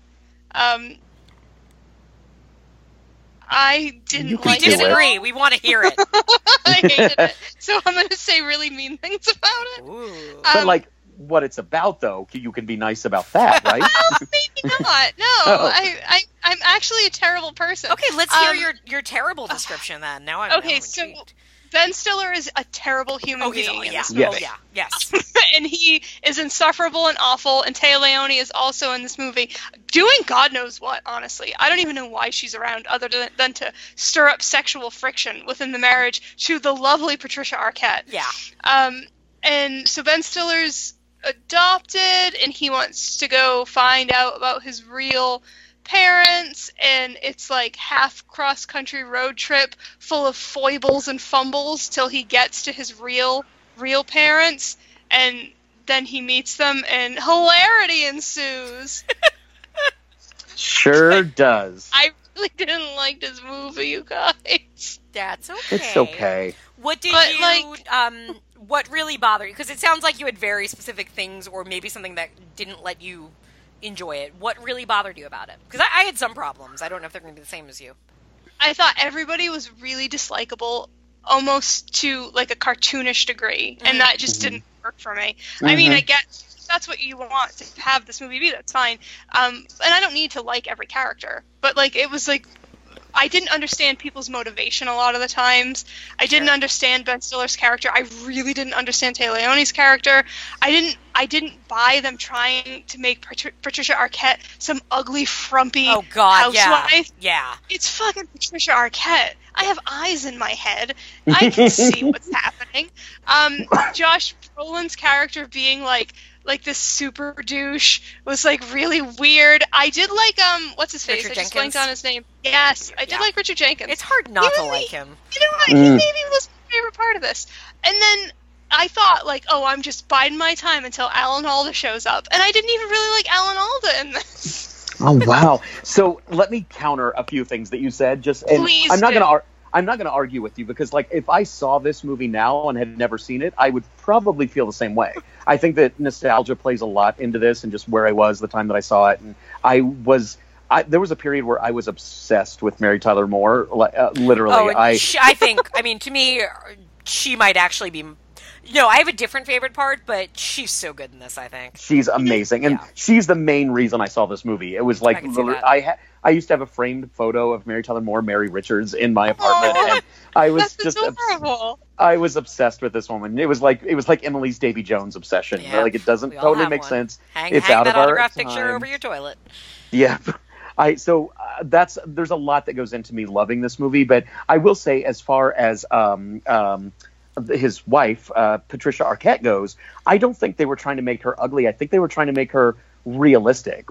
And I think that Taya Leone is brought in as this like weirdly uber sexual. She's wearing garters and stockings Her every costume day. was very bizarre. Yes. And for no reason, and she's tall and she's thin and she's used to be a dancer, and she's dancer, yeah. And Patricia Arquette, like, she had just had a baby, and she has an average body, but she's still fucking gorgeous. But like that Does scene she where have an she's average getting body, herself though? ready for date night, and like she's wearing like a little teddy, and she's like putting her boobs in, and you're just like, holy shit! Like I'd fuck Patricia Arquette right now. Yeah. Like, she looks great. She looked amazing, and then she's like, I'm sorry if I haven't lost all the baby weight. Yeah. That baby was 5 months old, you guys. Right? She was supposed to have been pregnant 5 months ago, and she looked like that. I don't know. And she's Dang. married to Ben Stiller. It's not like she's married to Armie Hammer or something. Right. I will say, though, I had a little crush on Ben Stiller back in the day, too. I found him very attractive in this movie, and because I like that nebbish, Jewish, nervous energy that was very popular at the time. That was very popular. It was the style, and that was my biggest. I feel like it's funny because I know I saw this when it came out, or I saw it on video and really enjoyed it, but I just had no memory of most of the details. And watching it this go around, I did enjoy it. But the thing that really did hurt it for me and made me think, if I was in a slightly different mood, this wouldn't have worked for me at all, was Ben Stiller's character. Because he is... And to fairness to the movie doesn't... The movie judges him. I think the movie judges him for it. I think the movie establishes that he is an asshole. Yes. But it's still not fun to watch a movie with your lead being this kind of twerpy, insecure, not overly smart, not overly good looking, not funny jerk who is just actively an asshole to his wife. Yeah, and I'll tell you, I've never... And his parents. Yes, His adopted very parents. much, yeah. Oh, Yeah, because, like, but still. Patricia Arquette's fine to his parents, and he is actively, like, you get, like, okay, yeah, they're kind of like your stereotypical neurotic, like, Jewish parents who are so worried that here he wants to find his birth parents because, oh, it must mean they were bad parents. And, like, you know, like, yes, they're over the top, but he doesn't do anything to assuage their guilt, if you will. Yeah. Yeah, that's true. No, I'll tell you, I've never enjoyed It's Always Sunny in Philadelphia, and I'm like, the characters are jerks, and I hate them, and I don't want to watch jerks for a half hour.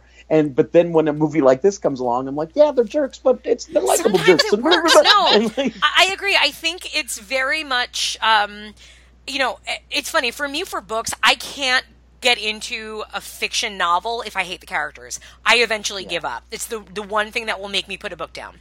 On film, it totally depends. And I think what it comes down to me is the movie expecting me to root for and care about these people that are awful?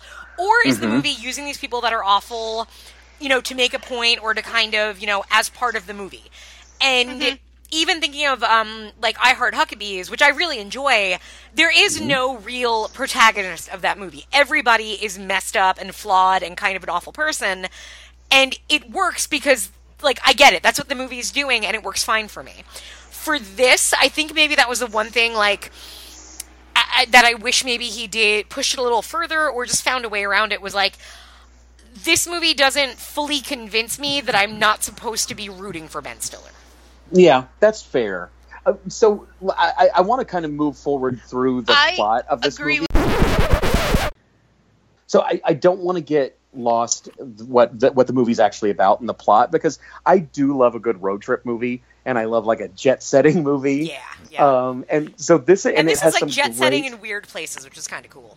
Yeah, this reminded me a lot of Away We Go. Speaking of John Krasinski again, which I didn't see, but I remembered when I like saw things about that movie. I'm like, oh, it's like Flirting with Disaster, but for like a modern mumblecore. Yeah, exactly. So, so the first place they go is San Diego, I think, California, to meet what he thinks is going to be his mom, and that's played by Celia Weston, who will just always have a special place in my heart. Alice was a big, formidable show when I was a kid. One of my favorite shows. I remember crying the last episode of Alice when I was a little kid.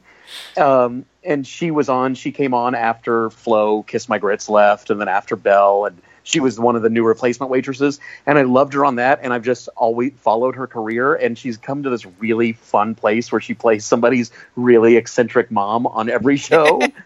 And that's what she did here. So she's like lives in San Diego, and she has two twin, like, statuesque fembot daughters.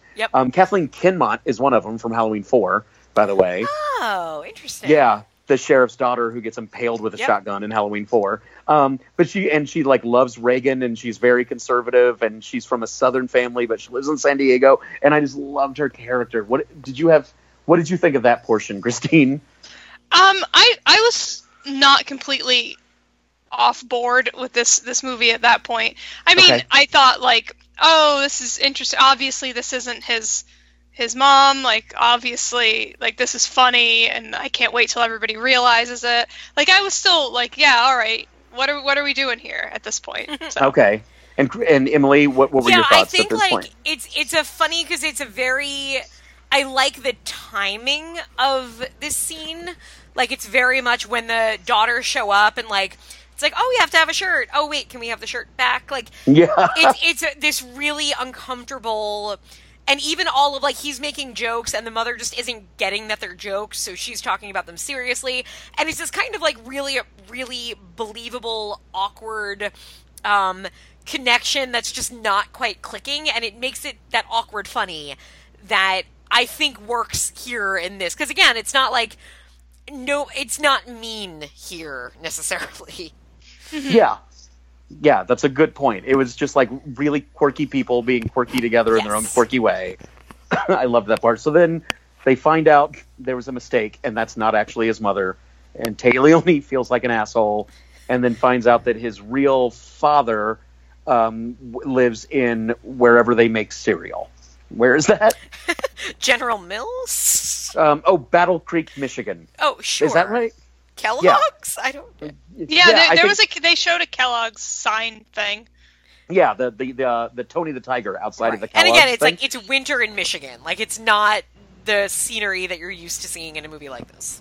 Yeah, exactly. First they're in San Diego, and it's beautiful and sunny and gorgeous, and then they have to go to Michigan, and it's snowy and cold and gross, and that's where we see the driver from Everything But the Babysitter. Yes. No, that's not it. Adventures in Babysitting. And David Patrick Kelly, who was whose Warriors come out and play. Oh, right. Yeah. Yep. I knew he looked familiar. He's Jerry Horn in Twin Peaks too. He was the most exciting thing in this movie. And I do love this part where like they just immediately start attacking Ben Stiller and Tay Leone, and when they show up, they knock her camera out of her hand and start kicking it, and she's trying to argue, and then he makes a face at her, and she's like, "Ugh," and runs away. I thought that was a really good physical comedy on Tay Leone's part. And, I think there's a lot of good. This movie in many ways, and this happens in the next set more than anything, is that it becomes very much a farce.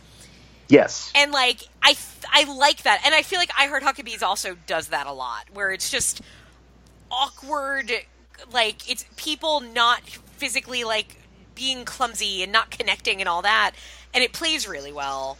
And so that, this worked for me, too. The start of that scene I found very funny.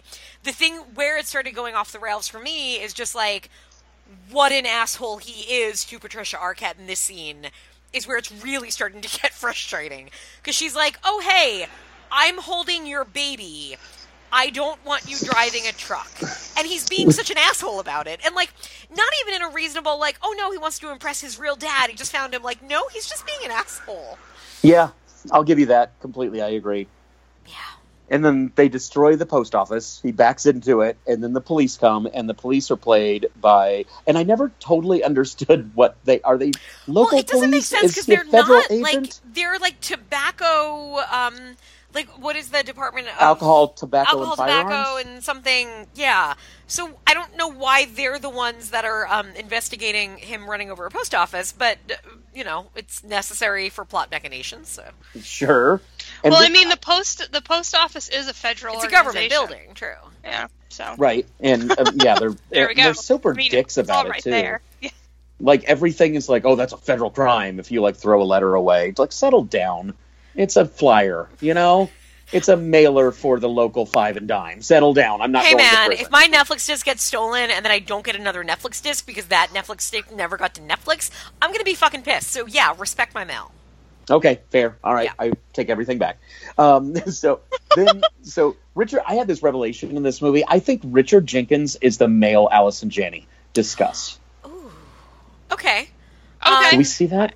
I'm on board. Yeah. I get the same warm feelings. I think he's super versatile. I just love when he's on screen. He goes for it. He does. He is able to really, we talked about Stanley Tucci earlier today, and I think it's a similar when he finds a character that he has to go really far physically for or mannerism wise, and not just in this movie where he's playing a gay man. I think in general, he goes for it, which I appreciate. Which Allison Janney obviously does. Look at I, Tonya. Always. Yeah. I just love seeing Richard Jenkins on screen. Yeah, he's one of my favorites. Tall. Yeah. Yes, and he has the sweetest face. He just looks he'll always be the guy who murdered the lady from Aliens with a fire poker in Witches of Eastwick, to me. I don't know if you remember that. No, he'll always be Ghost Dad from 6 Feet Under to me, but... Yeah, I think it's 6 feet under for me too. Oh, interesting. I think you can tell a lot about a person from where they know Richard Jenkins from. Interesting. So also Josh Brolin. So what you were saying, Christine, about Josh Brolin being a super douche. Yes. I think this movie is very aware of what it's doing. That's why I don't hate it as much as you did, because he's obviously a super douche. He has tribal goddamn tattoos. I know. But it all comes back to am I get what you're doing, but am I willing to spend an hour and 40 minutes with what you've just done? Gotcha. And I don't think I am. Now, that being said, I did enjoy that he was a bisexual man that wasn't necessarily played any certain way. He wasn't played as like there are gay jokes in this. There's a little bit of gay panic in it from like Ben Stiller. Yeah. But like the characters themselves weren't stereotypes, especially things that you'd be more apt to find in this period of filmmaking. Yeah, everything in the 90s is homophobic. I think we're all learning that now. Right. I mean, you've been watching rewatching Friends, so you know that very much. There's just like this blanket homophobia. Yeah. And while it was present in this movie, I was actually surprised how little there was, given that there's a gay man and a bisexual man in like some sort of committed relationship. Yeah. Right. But then they managed to undermine that. And then they do play Josh Brolin's character's sexuality for laughs when he's with Patricia Arquette. And it was just kind of like, oh, what is this movie trying to be? What are you doing, movie? Yeah, I think they hadn't figured out bisexuals by the 90s. And they still are working at it. They still haven't. Yeah. Yeah, and that's something that, God, I don't even know if this is the right platform for it, but I think there's this bisexual visibility movement that's really happening and saying bisexuals exist, et cetera, et cetera. But it is hard for us to give up this mentality of like the 70s and 80s where it was really easy for a gay man to say he was bisexual and be accepted. I mean, we had Elton John doing it, and we had all these musicians and people saying... It's still now, like, because I was thinking of examples, I'm like, wait, no, I know something I saw recently did it well. I'm like, oh, Atomic Blonde. Right, because it was a woman. Like, it's still much more comfortable, I think, for filmmakers and television shows to go with a bisexual woman. So that's a step. But, like, you're right. Whenever it's a bisexual man, there's always something more to it. Or he's a sociopath. Like, that always seems to be a thing, too. Yeah. So there is that stigma that we can't get out of our heads, and I think that's why bisexuality isn't portrayed well on screen, because people don't know what to think yet. Yep. But I thought that he was great. Josh Brolin was great. I thought he was... Yeah. I thought he was Craig Sheffer for a really long time. Me too, yeah. Yeah, I always confuse those two people, but I thought he played this role well. Kind of definitely a douche, but he played a douche well. Yeah, like I enjoyed him in this. I enjoyed, for the most part, like, and exactly that. Like, even like him and Richard Jenkins kind of bickering, a lot of it I enjoyed. It just occasionally would, like we're all saying, cross over into, oh, it's still 1996, and you know, even somebody who David O. Russell has some issues that we'll talk about. Even somebody who's probably clearly pretty open-minded and, like, wanted to have, like, a positive gay relationship in his movie, like, okay, yeah, this conversation's kind of trailing off into stereotype or this. But that being said, it's not they're playing it really well, I think. Yeah, it could have been a lot worse. Yes, and I mean, especially for this time. And I think this movie's, for them, I think this movie's heart was in the right place for those characters.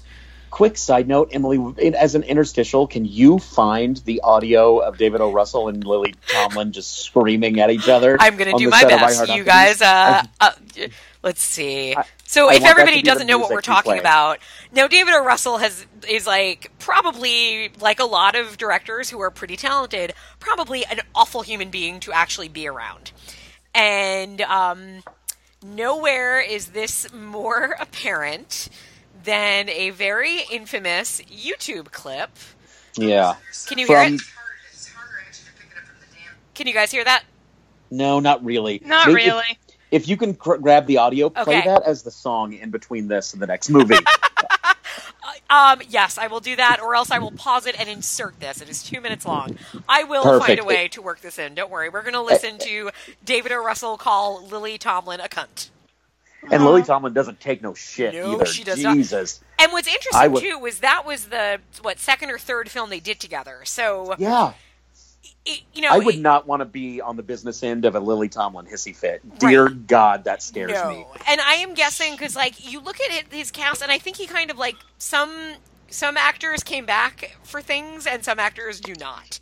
And I know, even, like, I remember after American Hustle came out, and there was a lot of talk about, like, salaries, because that was the infamous Jennifer Lawrence and Amy Adams making so much less than Christian Bale and Bradley Cooper. But, like, Amy Adams also kind of said something to the effect of, like, oh, yeah, and David O. Russell is awful to work with unless you're Jennifer Lawrence and he likes you. So he does seem to have been like, oh, I can work with this one. So, yeah. Wow. Well, since we were talking about since we're talking about Lily Tomlin, I think we should segue into the last segment, which is the shining star of this entire movie. Okay, can I say who my real shining star is first? Yeah. So I told you I took one note on this movie, just purely because I was on a plane and I didn't want to have to keep pausing and then going back and killing my battery. My one note in all caps is Lonnie is Jeff from Series 7, The Contenders. Yeah. Yeah, Zach had to look it up. That made me so excited. I knew you were gonna mention that. I'll just put all the words that you said together, and now they make sense. Yeah, so Lonnie, Ben Stiller's brother, real brother, full brother, who is this like very emo, punkish, angry goth kid who I love. As soon as he walks in and it's like, oh, that's Lonnie, and Lonnie's just like angrily whisking, I'm like, Lonnie is the greatest character in this movie. And I totally didn't put it together, and then when I looked up the cast, I'm like, I know he looked familiar. Oh my god, he was Jeff in Series 7, which, as we all know, is amazing. Does that mean he's British? No, he's American. Oh, okay. I thought that was a British movie. Am I completely wrong? Yes. Wasn't it? Okay. No, all right then. No, it's a very American movie. Series 7 is the with Brooke. Oh no, I forgot her name again. It's the movie. It's the game show. People are randomly drawn to kill each other. Yeah. Yeah. For some reason, I'm thinking it's British, but I've seen it. But I just picture everybody with a British accent. I don't know why. Well, anyway, why not? Well, he is in the last segment of this movie, which is at the Schlieking's house. That's how you say it. Schlieking's house.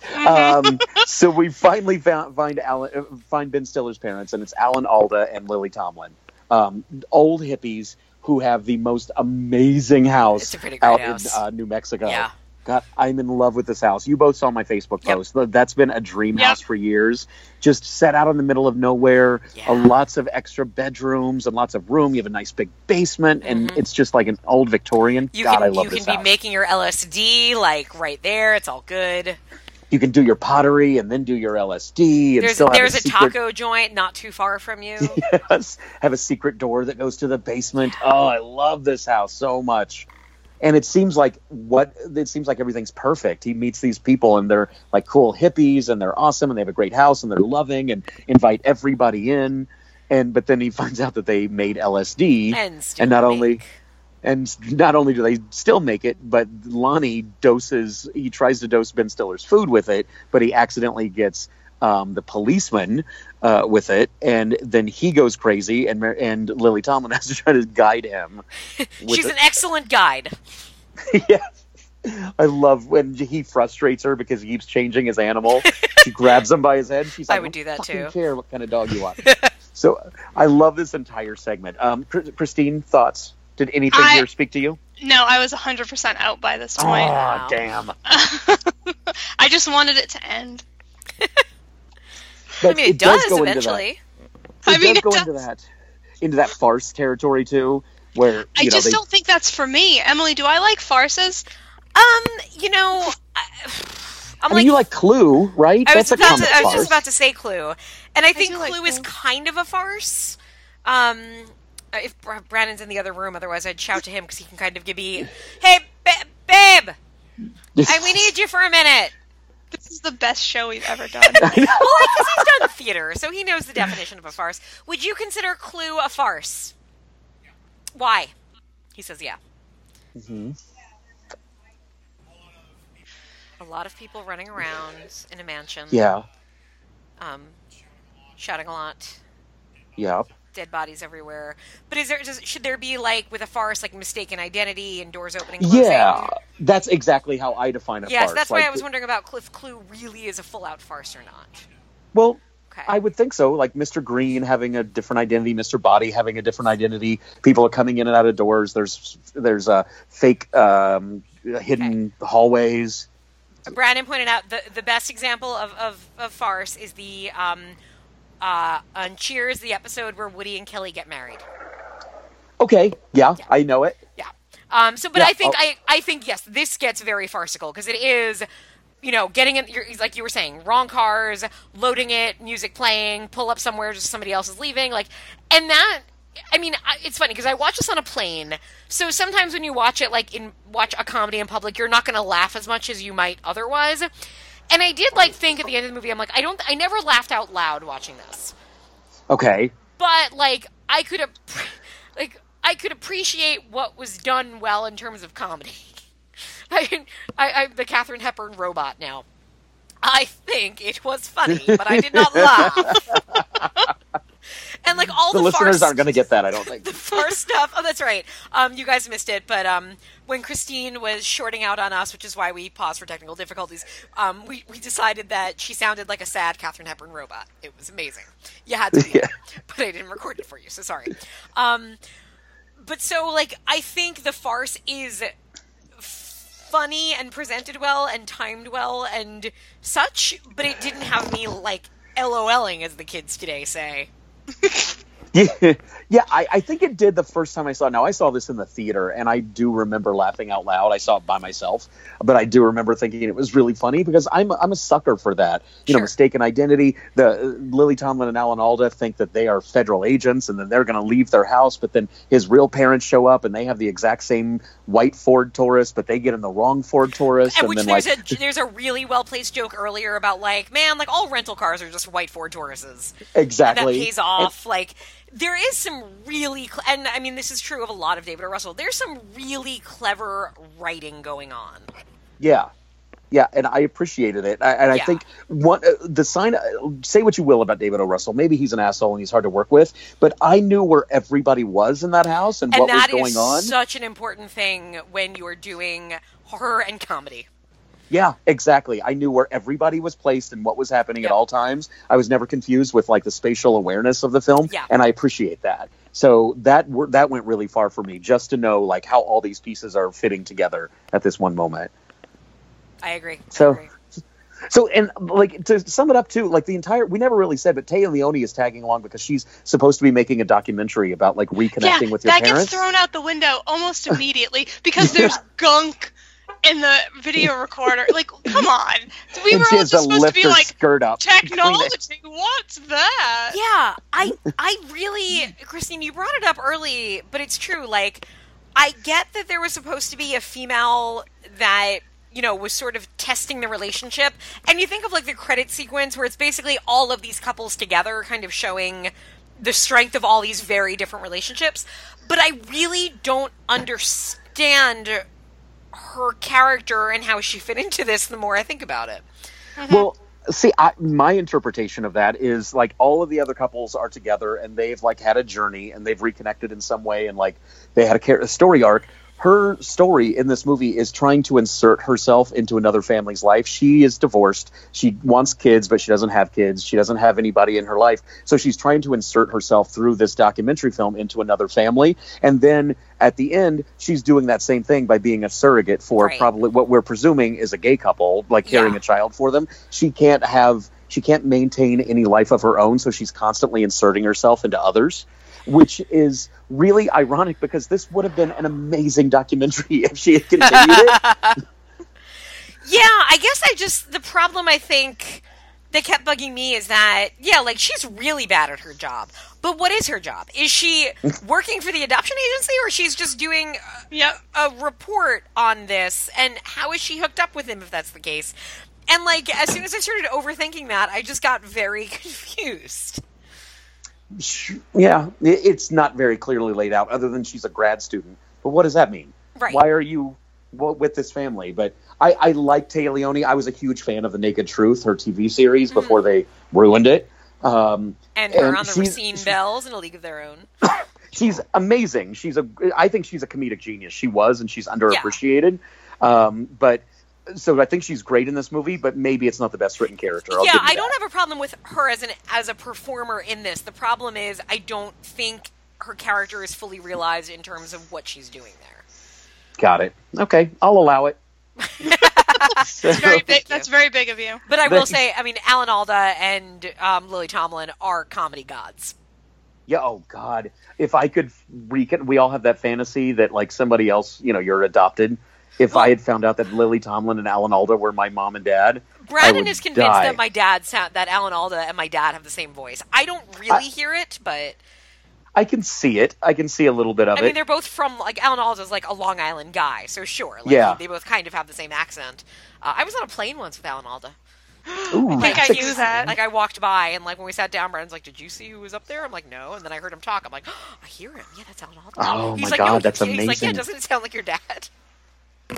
Oh, that's fantastic. Well, so I always take over when I'm on your show. And I'm That's sorry cool. about I've had that. a long week. I had to travel. This is all good. But any final thoughts? Anything else we want to get out? The Um, term baby batter jumps to mind for me. I had never heard that baby before. batter. Baby batter in reference to sperm. One of the characters said, the guy he thinks is his dad is like, I dropped a lot of baby batter in my day. You'd never heard that? That was common usage for Never. me. Not that I used it. I mean, I just heard it. I would I actually have never it say that. tattooed on my, That's your tramp stamp. Exactly. I think it is. I've never been able to see it because I can't turn around. Hi. It was a really interesting movie to rewatch. And I did, I'll probably never watch it again, but if it was on TV and I couldn't find anything, I'd probably turn it on in the background. It made me, a couple of, I guess my, final observations was, Patricia Arquette can be, really lovable on screen, and I think she is here. Some of the things that I think I like about David O. Russell, and it's a lot of what we've said, it's certain weird comedy beats that he does well. The bed and breakfast stuff, for me, really worked well. Oh, yeah. These, constant things about, oh, I don't want to go to a bed and breakfast. Who doesn't like a bed and breakfast? Well, I don't know. They always try to talk to you. And all of those a lot of those comedy beats of then cutting to this woman talking about Ronald Reagan, which was earlier, a thread with the other family.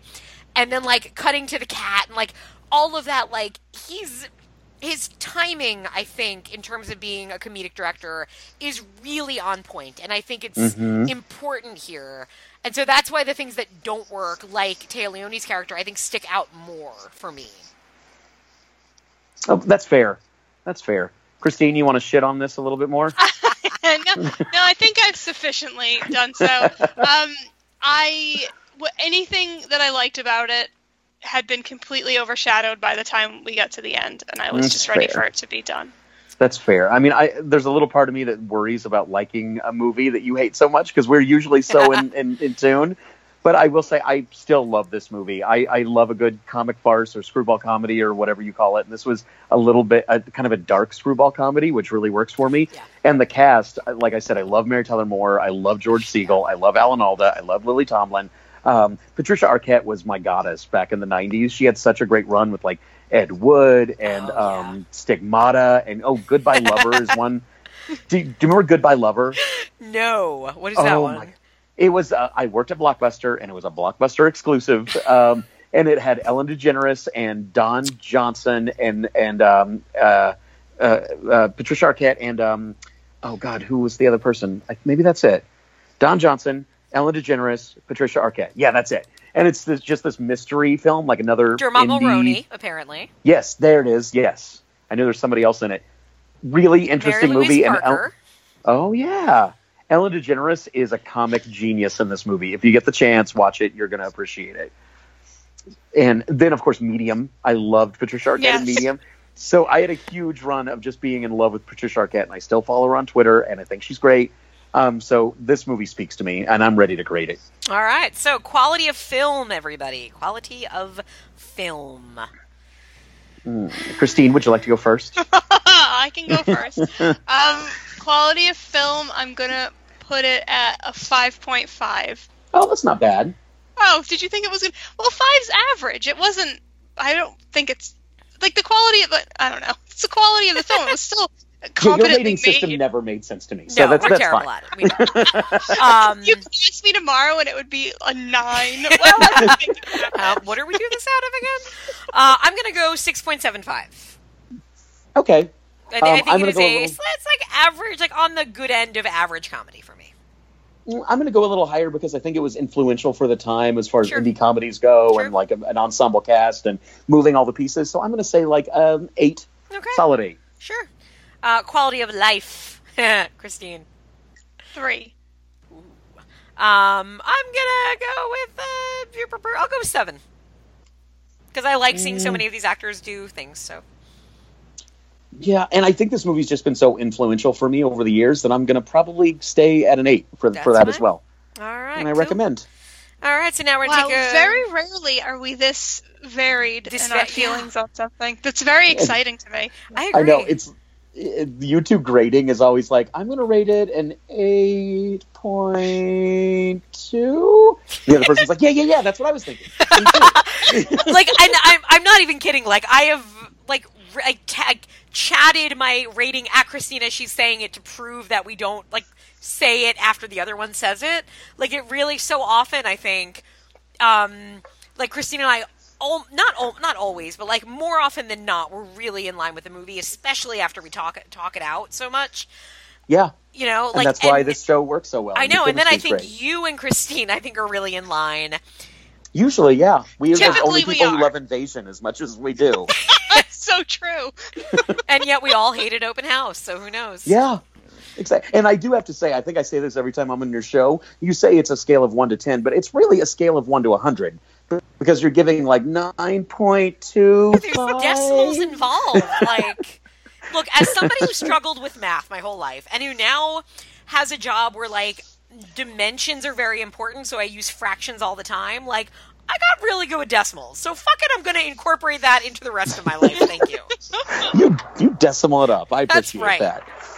All right, let's take a quick so now break. this is where you're going to put Lily Tomlin and David O. Russell. Let's take a break. Let's listen to David O. Russell and Lily Tomlin get into a really big fight, and watch as Jason Schwartzman sits there really awkwardly. And then we're going to talk about Mother. Photos of yourself. See, it's harder actually to pick it up from the damn desk.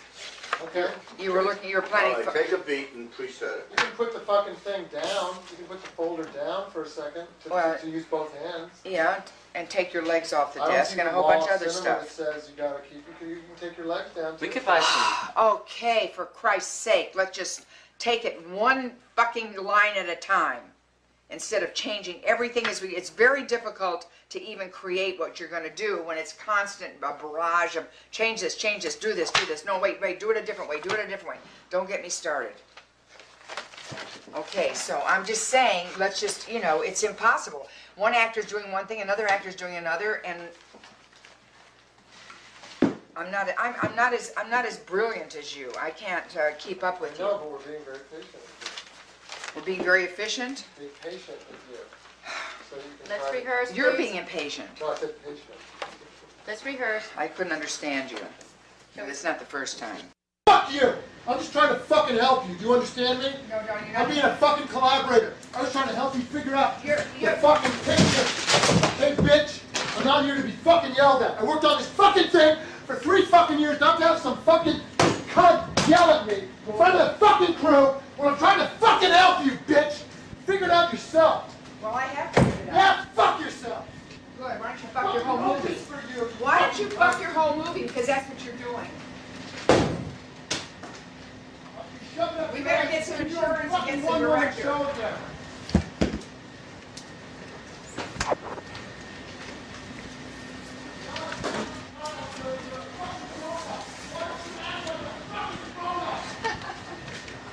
a fucking grown-up. Act like a grown-up. You're not a baby.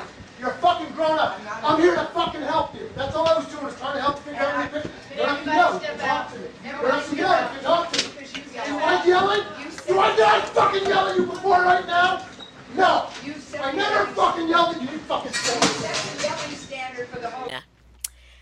That same year, which is hard to believe because maybe it's just because it's a younger cast. Flirting with Disaster feels like a newer movie than Mother, which feels pure 1989. But anyway, Albert Brooks' Mother. I thought the exact same thing, though. Yeah. I'm glad. It really, because you're watching it and you're looking at the styles that people are wearing, and you're just thinking, like, I never wore that. And I guess it's because we were closer to the age of Ben Stiller than Albert Brooks, perhaps. I don't know. Mm-hmm. Yeah, well, it's also, I mean, there's not really, the closest we have is Rob Morrow, not to jump it too far into it. And even it's very 90s what he's wearing, but it's also yuppie 90s. Yes. And I don't think any of us were yuppie 90s. We didn't have we didn't have those giant suits. Nothing fit in the 90s. It was just awkward. It's a terrible time for all of us. Yeah, it's hard to relate to any of this. I know, and it's one of those, like, now, like, the whole 90s or the new 80s, 90s are coming back and stuff, and people keep talking about, like, how great these fashion trends were, and you're like, no, I was there, they weren't great, trust me. Yeah, everything was too tight or too loose. Nothing fit. Yeah, hair was very straightened. Remember, like, Y necklaces were a big thing back then. Tiny little barrettes. And, like, hair accessories in general. Yep. Let's put some glitter in our hair. Put a lot of shit in our hair, including glitter. Yep. That's right. Yep. It was a rough time. So, Jason, tell us first why you picked Mother. Well, as I said before, I was trying to find something that was thematically linked. And I remember I saw both of these movies in the theater that same year in 1996. And they were both movies about reconnecting with parents and, like, discovering who you are through your parents. Yep. And I wanted to reevaluate this because I hadn't seen it since I saw it in the theater in 1996 when I was years old. Yeah. 44, I believe you said earlier. Yes, exactly. So I had never seen this, but I remember it really well when it came out because I was, like most 14-year-olds at the time, I was really big into Siskel and Ebert. So I remember their show where they reviewed it. And I believe, like, I think they both really loved it. And, like, when the Oscars came out, everybody was disappointed that Debbie Reynolds wasn't nominated. So, like, with Debbie Reynolds passing last year, like, everybody kept talking about, like, oh, if you're looking for Debbie Reynolds movies, like, everybody should watch Mother because she's so good in that. So I'd never seen it. I think she did. She did get a Golden Globe for this, but not an Oscar nomination. Yeah, I remember that. There was a big push that year. And I mean, it in didn't actually fairness, happen. like, you know, my cats have Golden Globe nominations. Right, yeah. Yeah, I've hosted the show, I'm pretty sure. Remember, The Tourist got Golden Globe nominations. It's not. Yeah, right. Christine, you had never seen it either, I'm guessing. I had never seen it also, as well as. All right, so should we do our traditional, let's hear Christine try to explain what the movie's about? I love this. I do too. I think I can explain this one. Okay, go for it. So, Albert Brooks has a rough time with relationships. He's just finalized his second divorce, and he thinks, I think this has something to do with my relationship with my mother. The reason why I can't connect with women. The reason why I don't have a fulfilling relationship. So what I'm going to do is I'm going to do this experiment. I just did air quotes because that's what he says in the movie. And I'm going to move back in with my now widowed mother. I'm going to go live in my boyhood room, and I'm going to try to explore why my relationships are like this. He is also a science fiction writer of varying success. We don't really get a sense of how successful he is because based on who you ask, he either is or isn't. Yeah. And then hilarity ensues. I will say, this fucking movie was so good. Oh, wow. I love when I'm so unsure about what Christine's really thinking. I know. I loved this movie. Holy crap. I would have never watched it ever. Ever. And I cried during it. I had to, like, put my head down a little. I was getting real emotional. It was really poignant and touching, but also super funny. And, like, I'm going way too far, but just give me one sec. So Albert Brooks's character is a vegetarian. He's a writer, and he's, like, really into organics. And I was like, I'm so relating to 1996 Albert Brooks right now. If he just had a gluten allergy, that would be you. Wow. I mean, if it was me today, maybe he would. But I thought it was really interesting how, like, progressive this and, like, liberal this character was. Right. In 1996. That is something that you would maybe see somebody do for laughs in a modern character. Yeah. So there's a lot of, like, vegetarian jokes in this. Like, Debbie Reynolds doesn't, well, I didn't know if the top off of the meatloaf. The top of the meatloaf. Or I didn't know if you could eat food that's been in the same cart as meat. People think that and they ask those questions. So it was really, all the vegetarian jokes were super funny. Man, this movie was good. Somebody else talk about it. Well, I'm so glad that you think that because I remember really enjoying this movie, but I remembered so much of it wrong. I remembered it being a lot funnier, like more overtly funny than it is. It's a quiet funny movie. It's not laugh out loud funny. Sure, yeah. Again, it's a grown-up movie. Yeah, a cleanup movie? A grown-up movie. Oh, grown-up movie, sorry. Yes. Well, I mean, you can put it on while you're cleaning, like, if you do that sort of thing, sure. And I also remember Debbie Reynolds' character not being, being more of a doting mom, you know, and, like, not she immediately is put out by the fact that this is going on. Yeah, in the movie. she's And like, I wait, kind of really? You're forgot coming to that. live with me? I got this, like, fuck buddy that comes over once a month. Exactly. I have a life of my own. She Yeah. doesn't overtly say it, but you can tell from Yep. the very beginning. And I kind of forgot that. And I love that. I Yeah. love that this just isn't some doting mother who's like, doesn't have a character of her own. Like she does. She has Yeah, she has her own life. character, but also her own life Yep. and her own friends and things she wants to do. And her son just takes for granted that she has he can move back in whenever Right, he wants and move her shit around and take over her life.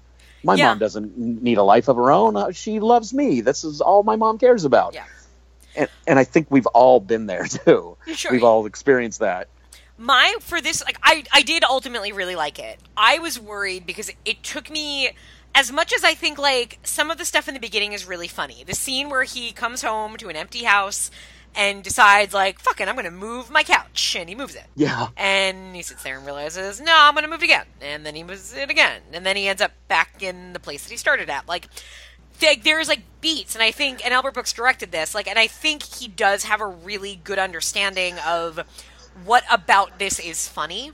My problem in the beginning was, oh my God, he's an asshole. And the real scene that this cemented for me was when he goes on a date with, oh my God, 1996, Lisa Kudrow. Yeah. And the scene is like he's picking up this woman who's obviously much younger than him, much more attractive than him. He's taking her out to dinner, and it's this, like, such a mismatch of, like, she is not book smart and doesn't read, and he is sitting there with this beautiful woman, and she, doesn't get his jokes and doesn't, like, understand references he's making. And I'm thinking, this movie thinks that I should find it funny that she's dumb. But what I find is that it's pathetic. I definitely didn't like that scene either. Yeah, because to me, I'm just thinking, no, it's pathetic that this is the woman he chooses to take out on a date. This is his problem, not her problem. It's not her problem that she doesn't know who wrote Moby Dick. It's his problem that he has chosen that the only women he can date are beautiful women who, don't have the same interest as him. And oh my God, he's a shallow prick. So I was really worried because I was like, I don't really need to see a movie about this dude discovering, like, oh, women can be more than this or something. But it doesn't. And I think ultimately it's much more about him having all these other insecurities of, oh, why is he's attracted to women that, don't respect him for maybe because of these reasons and so on. I think we have to kind of put ourselves culturally into 1996 as well and think, like, people wanted to see Phoebe, and I think that they might have rewritten that character a little bit, or, like, maybe it was studio interpretation. Yeah, because, like, her name is like, in the opening credits, and she's in there for one scene. Yeah, he's like, oh, give us Phoebe. We want to see Phoebe. So she had to play it a little dumber. I think that scene might have been written different with a different actress. Very possible. I think she might... Yeah, so I think it was, like, really playing the dumb. But what I wanted out of that scene, and I agree with you that it didn't play very well, what I wanted was just, like, a disconnect. Like, he can't connect with a woman who's, like, perfectly fine, but he just can't connect for some reason because of who he is, and he expects different things, and et cetera, et cetera. But they instead, they, like, made her a joke out of it. He made her, quote-unquote, dumbness the joke. Right. And I didn't care for that much. But what I did care for... It felt very judgmental. I didn't... Yeah. It didn't play good. What I did care for was her roommate, who at first I thought was Olivia from Buffy when I saw her when I looked up from my phone, and I was really excited. But then I realized that it was actually Vanessa L. Williams. I remember from when Melrose Vanessa Place. L. Williams was a thing and was constantly like, "Oh, Vanessa Williams." No, Vanessa L. No, Williams. Vanessa L. Williams. Yep. Yes, but I was happy to see her. It brought back a lot of Melrose Place memories for me. Oh, I'm just looking. I remember her being in everything and showing up and being like, "Oh, Vanessa Williams." No, not Vanessa Williams. She was apparently recently on Days of Our Lives. Oh, good for her. Yeah, right. I bet she still looks amazing too. She just has that bone structure. That's right. She was in Candyman. That was the big thing where I was always so confused. Because I was always like, "Yeah, Vanessa Williams is in Candyman." It's weird. I thought Vanessa Williams had blue eyes. Sometimes the snow does come down in June. Yeah. So going back to the vegetarian thing too, I like also that he wasn't trying to, it wasn't a statement that he was making or the movie was making by being a vegetarian. He just doesn't like meat. And I know a lot of vegetarians who are actually like that. They just, like my friend Melissa, she just never enjoyed the taste of meat. And so there are a lot of different ways to be a vegetarian or reasons to. And I like this is one that you don't see very often. I just don't enjoy it. Yeah. And But it's I not did- like if it was done today, again, in the wrong hands, where it might have been like, him lecturing people, or if, Yeah. And, Christine, you are not, but we all know maybe in our lives some vegans and vegetarians who feel it very important to tell you every time you eat meat why you're doing something wrong. And he doesn't do that. So I did appreciate Yeah. that. Yeah. And there's a lot of like different strengths of this movie. And I mean, to me, Debbie Reynolds is a treasure, and my God, she's so good in this. But it really is. It's the scenes where they communicate and they don't communicate. And it's, it's not just her fault. Like, it really is also him. Exactly. Yeah. 100%. Yeah. And I think there's some really interesting cinematic things going on in this film as well. Like, it's a lot about communication, just not being able to communicate. And that's echoed through the picture phone or the camera picture phones. phone. It's a picture phone. It's was an supposed to MCI be picture unnecessary. phone. So, like, they're always having trouble communicating on these camera phones, and she can never position herself correctly, and like the sound isn't great. Yeah. It's like very staticky. It's not a very great phone because the son gets them for free So from his kids job. out there, if you're wondering what picture phone is, it's just FaceTime, but it doesn't move with you. Yeah, exactly. Well, it kind of does, but only every 5 seconds. Like, it's a camera. Yes. It's a camera there, but it's like going through the telephone line, so it's just a very still picture. Yeah. It's not like FaceTime. So there's that, but then there's also the scene when they go to the grocery store, and remember she's driving around and Yes. she keeps missing the spot. I was in hysterics during that part. It's funny to watch, but also, like, I interpreted that as it's very telling about their relationship too, right? Like, they go round and round just having the same argument and the same things ever since childhood for their entire life, and there's never any resolution, and they just keep circling around this, and they never know why, and they can't resolve it. So I thought it was interesting, the somatic elements that he was putting, whether it was intended or not. I saw them, and I picked up see on that. them. Albert Brooks is a pretty smart dude. I get that. Yeah. Yeah. One question I wanted to ask, Christine. Now I've met both. I've met your parents. I've met your mom and dad, Emily, and I met your mom, Christine. Do you have siblings, Christine? You're an only child too, right? No, I have a sibling and I hate her. So. Okay, gotcha. Yeah. So it might as well be. So, being an only child, I wanted to ask: did you ever feel like your parents loved a sibling more than you? Is that a thing? It is a thing. Okay. If anything, I think that it was me. Oh, yeah. Well, you are pretty lovable. That sounds. I mean, I've never met your sister, but I love you more than I love her. Yeah, I know me too. that neither my sister or I have a relationship with our father.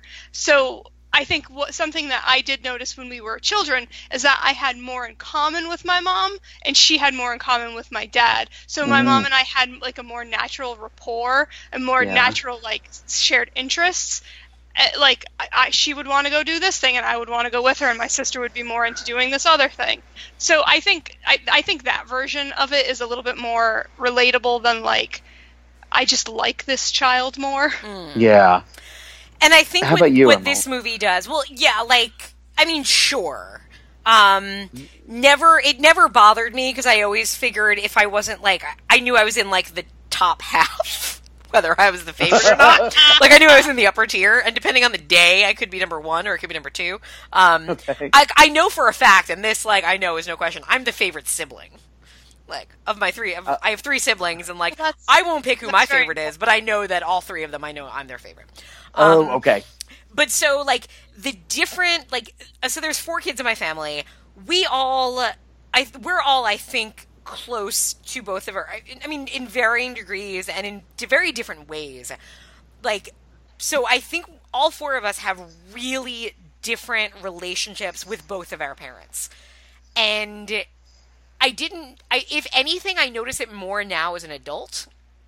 That, and I think in part, it's like thinking about Mother, I think a lot of it is because now my parents can kind of talk about us to the rest of us. And not to say, like, my mother complains about my brother to me or something like that, but but I mean, yes, Brandon walks by, I guess she does. Well, yeah. But so, like, when you're a kid, like, your parents are never, at least in my family, again, there were 4 of us, so you had to be pretty, like, you couldn't rock the boat too much. So you would, my mother would never say, well, you know, your brother does this wrong, or your sister does this wrong. Now, as adults, when I have a phone conversation with my mom or my dad, and it's totally private and separate, completely separate by miles from my siblings, they might, they'll talk more. And I think more importantly, because my parents, especially my mom, was very much a, like, positive, everything is positive, we don't, you know, trying to keep the negative out. And now, like, my mom can say, like, some, you know, this is tiring, or like trying not to talk about my parents so much.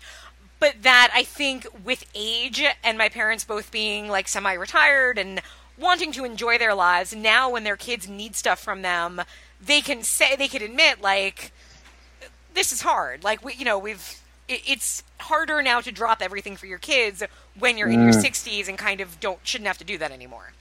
So that reminded me a lot of Mother, I think, because clearly, you know, Debbie Reynolds now has her own life. And yes, her relationship with Rob Morrow is he calls her every day, and that's their relationship. And I know, like, my one brother talks to my mom more than the rest of us, but my sister sees my parents more than the rest of us. Like, so it's what's interesting is just that, how the older you get, as much as when you put the 4 of us or 6 of us in a room, we all in many ways deflect back to our, like, past squabbling, and, like, we all can become kids again when we're in that room. But individually, it's not so much loving one more or favoring one more. I think it's just realizing how different a parent's relationship with one child can be to a different one. Yeah.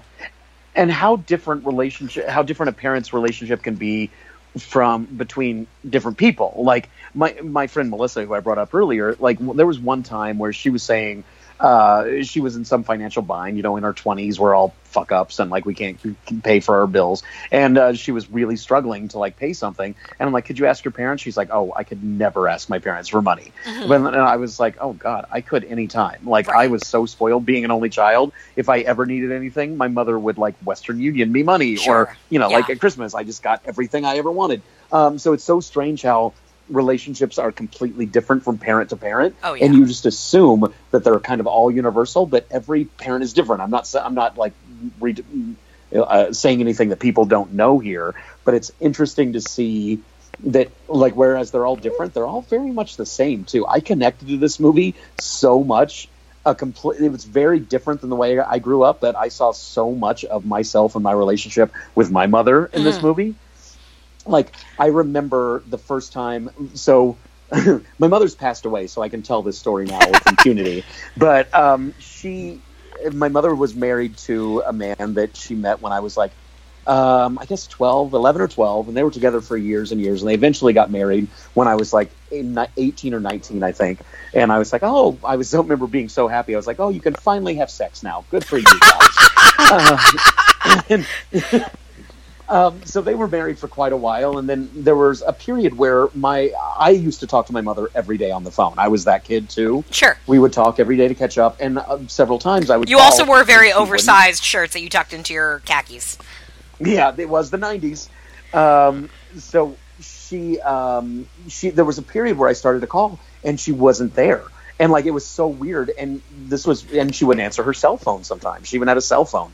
And I was like, what the hell is going on? My mother lives for me. She wants to talk to me. Why isn't she answering? I am the light of her life and center of the universe. Exactly. And then I found out that my mother had a boyfriend. My mother had taken a lover, and she was still married, mind you, but she had a lover on the side, and they were carrying on an affair. So and it went on for several years until she died. And oddly, he was living with my mother and stepfather when my mother passed away. I'm not getting into all that because I still don't know, and I'm still afraid somebody will tell me. But the point is, it was a harsh realization to realize, like, oh, wow, no, I'm not the center of my mom's world. She has a life, and she's a real person, and she, like, sometimes I bet I annoy her when I call every day. Because like I would get annoyed when my mom would call me sometimes. Like I'd be doing something, I'm like, screw that. I don't want to talk to her right now. And then I had the realization, like, oh shit, she probably does that to me sometimes. It's like one of the best things for me about seeing my parents now, like at this stage, is that they seem to be like living for themselves now. Which I mean, my parents were people that totally gave everything to their 4 kids. My dad worked and like opened his own business so that he can arrange his schedule in a way where he could still coach softball for us. And like my mom was that mom that if any of my friends needed a ride home, she would do it because, you know, she wanted to spend more time with me and my friends and so on. And it was like just one of those like, and I always like knew that and felt that, and I always knew like my parents gave so much to me, and I could see and I could compare it to friends I knew whose parents didn't come to their baseball games or just like clearly made their kids were aware that they were not the priority in their life. Or didn't have the resources to make them a priority. Completely. And now, like, at this age, with my parents at that age, it's really nice when, like, I see my parents and realize, like, oh, yeah, like, you guys, you know, you can worry about you now. And to an extent, that's true. It's not fully, because I have siblings that live near them, and, you know, they still babysit, and they still go and help things. But, so, like, when my parents see me, we're, like, you know, we live 60 miles away and we don't have kids. So, like, rarely do I ever, like, need to ask my parents for help, in a sense. So when I see my parents, it's just like, oh, hey, let's go to lunch. And like, there's this, like lightness about them because I realize, like, oh, you're finally just enjoying company and not having to work and take care of us. Yeah. And, you know, it's so that I think very much like Debbie Reynolds in this movie is, you know, is at a point where, you know, she goes food shopping and she spends an hour food shopping talking to people because that's what she does. And when Albert Brooks is kind of an asshole about it and saying like, oh God, we just talked to them. We're talking to them again. Like, yeah, this is what she does. This is her life. This is her refrigerator. That's her sherbet. That's how she eats it. Like, you don't come in here and just tell her she's doing things wrong. Like, you know, and granted, like, he does bring positiveness to it. Like, there's little things that, like, sure, like, she's able to kind of open up here and there. But for the most part, I feel like this is a lesson for him more than her. She's not doing anything wrong. Yeah, well, and also, do you remember, I want to tell the first time I experienced it, and then I want to open it up to both of you. Do you remember the first time you talked to your parent as a contemporary and you could feel the difference in the conversation? Like, I guess mine isn't so much a story, but I remember the conversation, and it was really strange. We were just connecting on a, like, we're both adults level, and we're talking about adult stuff, and, like, we're not a father and, I mean, we're not a mother and son right now. We're just contemporaries, and we're sharing. And there was nothing spectacular or interesting about the conversation. It was just like, wow, this is happening right now. Do you remember the moment? Oh God, I have 2 moments, and both are really embarrassing for my parents, but they don't listen. Okay. So one, this isn't really embarrassing, but it's more just like weird and wacky when I describe it. With my dad, it definitely always came about like when I had a beer with my dad. My dad was a beer guy, like he still is a beer guy. And so like those moments of like him saying to me when I was still maybe even underage, like, but being home from summer and him being like, you want a beer? Like, yeah, okay. But I think the first moment I can really think of that is it was the blackout of 2003. Oh, I remember it well. So I was home from college. It was the summertime. I was home alone with my parents, and there was a blackout. And so we were just hanging out because it was summertime. So my dad's like, hey, let's sit on the lawn. Let's have the dogs out here. Let's have a beer. And it was like, okay. And then my dad did, like, the most, not my dad, but the most dad-like thing that when you think of, like, oh, what a dad teaches you, or, like, something like a bonding moment with your dad. My dad said, like, okay, so I don't think anything's going to happen, but I feel like you should probably know how to use the gun. Oh, my. So I kind of knew that my dad had a gun. But I didn't, like, know the details, and, like, sure enough, my dad's like, I'll be right back. He goes to the garage and he brings out the gun, and he's showing me how to load it. And I'm like, well, like, no, the dog's right there. I'm going to end up shooting the dog. And it was really just a moment of him thinking, like, saying, like, look, you never know what's going to happen. This is a weird time. It's a blackout. Nobody knows what happened. You're an adult. here's what this thing is and what to do, and now I'm going to put it away, and you'll hopefully never have to look at it again. So that was that. And the other moment with my mother, I really should. Wait, let me just say before you go on, I'm very anti-gun in general. I don't like guns. Sure. I don't appreciate guns. Fine, they have their place. Whatever. I'm just not a gun person. But if anybody in the entire world had to use a gun, and I could pick anybody on this planet, and I could rank them first to dead last, you would be below that dead last person. You're the one person I would leave off the list to trust with a gun. You hurt yourself on cottage cheese one time. I know. No, sour cream. Or in sour cream. Yeah. And your husband like puts padding around the corners of your apartment because you hurt yourself constantly. Yeah. Yep. I would never trust Stable Mabel with a gun. Nope. This is the worst idea I've ever heard. Your dad obviously does not know you. He probably had a is few not beers perceptive. At that point, so, yeah. I don't think your dad knows you as a person. I don't think he realizes. I don't think he's really your father. Yes. I think Alan Alda is actually your father. Alan Alda is. So I just had to get that out. Yeah. So you can continue. Oh no, the other time with my mother involved getting drunk at Foxwoods. So, and it goes into a story that really is embarrassing for her, so I won't tell it. But I'll tell you privately off the Oh, I air. want to hear this. I will. It's glorious. Christine, how Christine? about you? I sadly my mother has treated me as a contemporary for far too long. So I was probably like 11. And I don't really remember. It's a real point of contention. Did your parents get divorced around then? Yes, my parents got divorced. My mom had a penchant for giving me way too much information. She told me my dad was cheating on her when I think I was 8. Mm-hmm. Like, I didn't need any of that. No wonder why I'm the way I am. Yeah. I'm so neurotic. But I think fitting with mother, like we all know, like, well, we all are who we are because of our mothers and fathers. For sure. So I think maybe that's why I'm a little bit more, like, you mentioned, like, oh, Albert Brooks is kind of a dick, and, like, let her eat her sherbet with the frozen protective cover. Protective ice. layer. But I'm more like, come on, lady, get your life together. I went through, I think that's another reason you and I connect so well, Christine, because I went through a very similar phase when my mother got divorced. There was a period where I felt like I was the parent. Like, she was out a lot, she was drinking, she was in trouble at her job, she wasn't going to work, and she was calling out, and, like, I had to kind of step up and take care of things. And this was a very brief period of time, and that's just proving this is nothing against my mom. She was just a person, and she fucked up a little bit. Literally the thesis statement of this movie. We're all just people, and at some point you have to maybe you do get along better with one of your kids over the other because we're all people, and you have to start relating to everyone on that level at some point, or else you'll have you'll just constantly be infantilizing someone or allowing yourself to be infantilized, like his dumb brother in this movie. Right? Yeah. Well, and I really want to talk about, like, I don't know if is it a twist? Or like the reveal in this movie? Because the entire point of the movie is he wants to, like, dig in and figure out, did his mother affect his ability to have relationships with people, or why does his mother treat him the way that he does?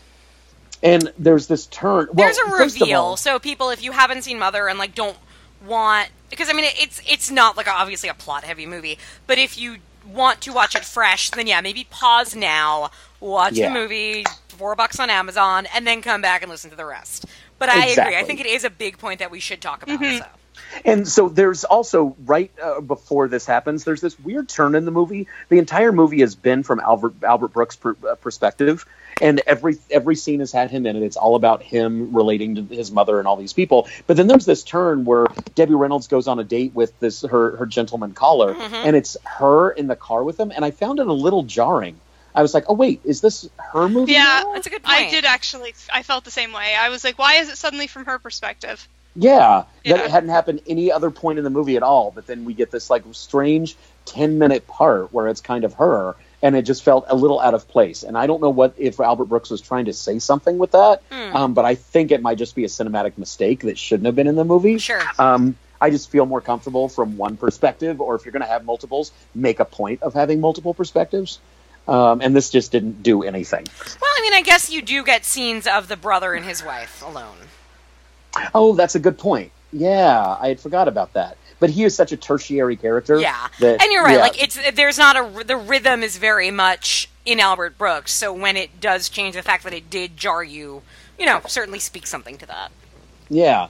So that happened, but then after this, Albert Brooks is left at home. He's in his old bedroom, which his mother didn't want him to go into, but he insisted and moved everything out of her sewing room. And he discovers these manuscripts and these composition notebooks that she had kept. And turns out his mother, Debbie Reynolds, had been a writer or wanted to be a writer. And she wrote short stories and little novellas for years and years. But then when she had children, her husband, who is now deceased, encouraged her to put that to the side because she needed to focus on being a mom. And there lies the inherent resentment towards her children. And especially the son who is a writer and was able to live his dream, which I thought was really interesting. I kind of forgot that part, and I didn't expect there to be an actual breakthrough in this psychological journey. Like a real reason of oh, hey, I do resent you. Yeah. Right. That sense of oh no, it wasn't, because for a lot of it, I kind of felt because Albert Brooks kind of, I just keep calling him Albert Brooks because I don't know what his character's name is. He's Albert Brooks. And he kind of keeps harping on oh, you were so unsupportive of me. You don't like my books. You always criticize stuff. And as you watch it, yes, she does, but she does that kind of forever. It kind of just seems like her way. It seems oh, he's kind of overemphasizing this, if this is what he's taking and turning this into this neurosis thing. But then and he exacerbates it too. He feeds on it. Yes. When she starts, he bites back, and then she bites, and it's just a never going round and round on the circle again. Hey, theme. But then when you get to that and you realize oh geez, if I was her, I would totally have had that resentment.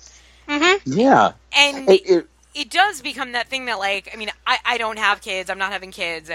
I always wonder that with parents and kids, especially when you have those parents who are artists and then they have children that follow in their footsteps, whether it's dancers or actors or writers. I'm a competitive person. I'm really competitive, and it is my nature to always want to be better than somebody doing the same thing I'm doing.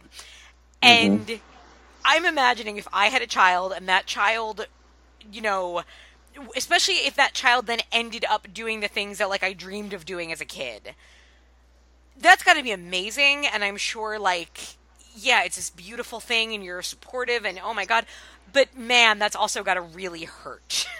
And what would that thing be for you, Emily? That's a good question. Because there's things when I was a kid, I wanted to be a writer. I didn't know what that meant. Right. Now it's what would my dream job today be? Would be to watch movies and write about them. To be a film critic is my dream job. It's not right now that I can't pursue that. It's no, I'm not going to pursue it because it's not a realistic job right now, and I'm perfectly satisfied with the career I have and all of that. But if you had a child who suddenly could do all those things that you weren't I guess especially for things like athletics, maybe, where it's I wasn't good enough, but now my child can be good enough. Yeah. That's got to be great, and also really fucking hard. Mm-hmm. Well, if you've never dealt with it, then it would be, that's where the resentment would come from. If you were okay, well, my time passed, or, I don't have the same passion that I used to, then it would be I'm so fucking proud. I produced this amazing person that's doing that the thing. Do it. But in this case, it's that she didn't have the chance to because of the time and because of her gender and all that. And so, that you have to harbor a lot of resentment at that point. It probably did manifest itself. Well, there's the part where there's the resentment about him doing what she kind of always wanted to do. But then there's the bigger part of it, which is just her having to kind of put her dreams on hold for her children. This is her husband encouraging her to be a mom. Don't be a writer. You're a woman, and it's the 50s. You shouldn't be doing this. And it reminds me of Bev on Roseanne, classic Roseanne, the good Roseanne. That was always an underlying theme between Bev and Jackie and Roseanne. They were always at each other's throats, and it was kind of finally revealed that God, that show was so good sometimes. Jackie confronted Bev and about the way she treated her growing up. And finally, Bev admitted that she wasn't a good mom because she resented her kids because she had dreams and she had put it on hold. And then Jackie came to Roseanne and explained, she said, Mom said she was a bad mother. And Roseanne said, you mean like the way Shaft is a bad mother? One of my favorite jokes on that show. It takes me back to one of the movies that might be in like many ways when I think of like movies that have really affected me in life. This is a movie that Christine and I got to see together, and it was We Need to Talk About Kevin. Yes. I just thought of that movie. That's so funny. Because to me, that is a movie, and I think you can take different things from it. That is a movie about a woman who did not want to, and not that she didn't want to have kids. She did not want to have that child at that time. Right. And she had that child, and that child knew it. And the movie at first kind of suggests that it was just kind of this child was born knowing it. But at certain points, you start to realize, like, no, like, there were shades of this resentment that this child picked up on. And her negative energy in this child now being her life turns this child into a monster. And, like, for me, who's always kind of pretty much been like, I don't think I want kids. I don't think I want kids. Like, that movie just kind of cemented it in a way. Because it was like, yeah, and this is why. Because I know deep down that I don't. And my biggest fear is having a child and destroying that child with that. Or destroying myself by faking it and then realizing how miserable I am. Or that child being a psychopath. And then you have to deal with that. Oh, my God, yeah. But even, like, because I think for me it would be the reverse, where I wouldn't have it in me to do that, like, and again, like, coming from parents who put their kids first before anything, I wouldn't know how else to raise a child, and I don't ever want to raise a child like that, because it's not how I wanted to live. And so I think this movie has like and I don't know, I almost wish that maybe went further, because it's ultimately like feels like such a light, short movie in many ways. It's what, like 90 minutes and that's it. That 90s like string, like da da da da da. Oh, the score is so 90s, and it's like the music being like all the song choices being as literal as possible. Like when he's building up his childhood bedroom, the song literally is "In My Room." Yeah. And there's the Mrs. Henderson. Yeah, the opening. Mrs. Robinson. I did enjoy that. Yeah. But, you know, I think that this was the version. You know how Stephen King does that thing all the time where he'll, like, write a little short story, and then, like, years later he'll be like, wait, I think I could make this better. I could plus this. And then he actually writes the real thing. I think that this is the precursor to Lady Bird. I think that's what this is, the like minute version of it, and then they really dug in. They're like, "Wait, what are we trying to say with Mother?" On the thing, yeah, and let's actually like dig into it. We'll set it near the '90s, maybe a couple of years later, but actually talk about resentment, because I felt a lot of that from Aunt Jackie. Going back to Roseanne.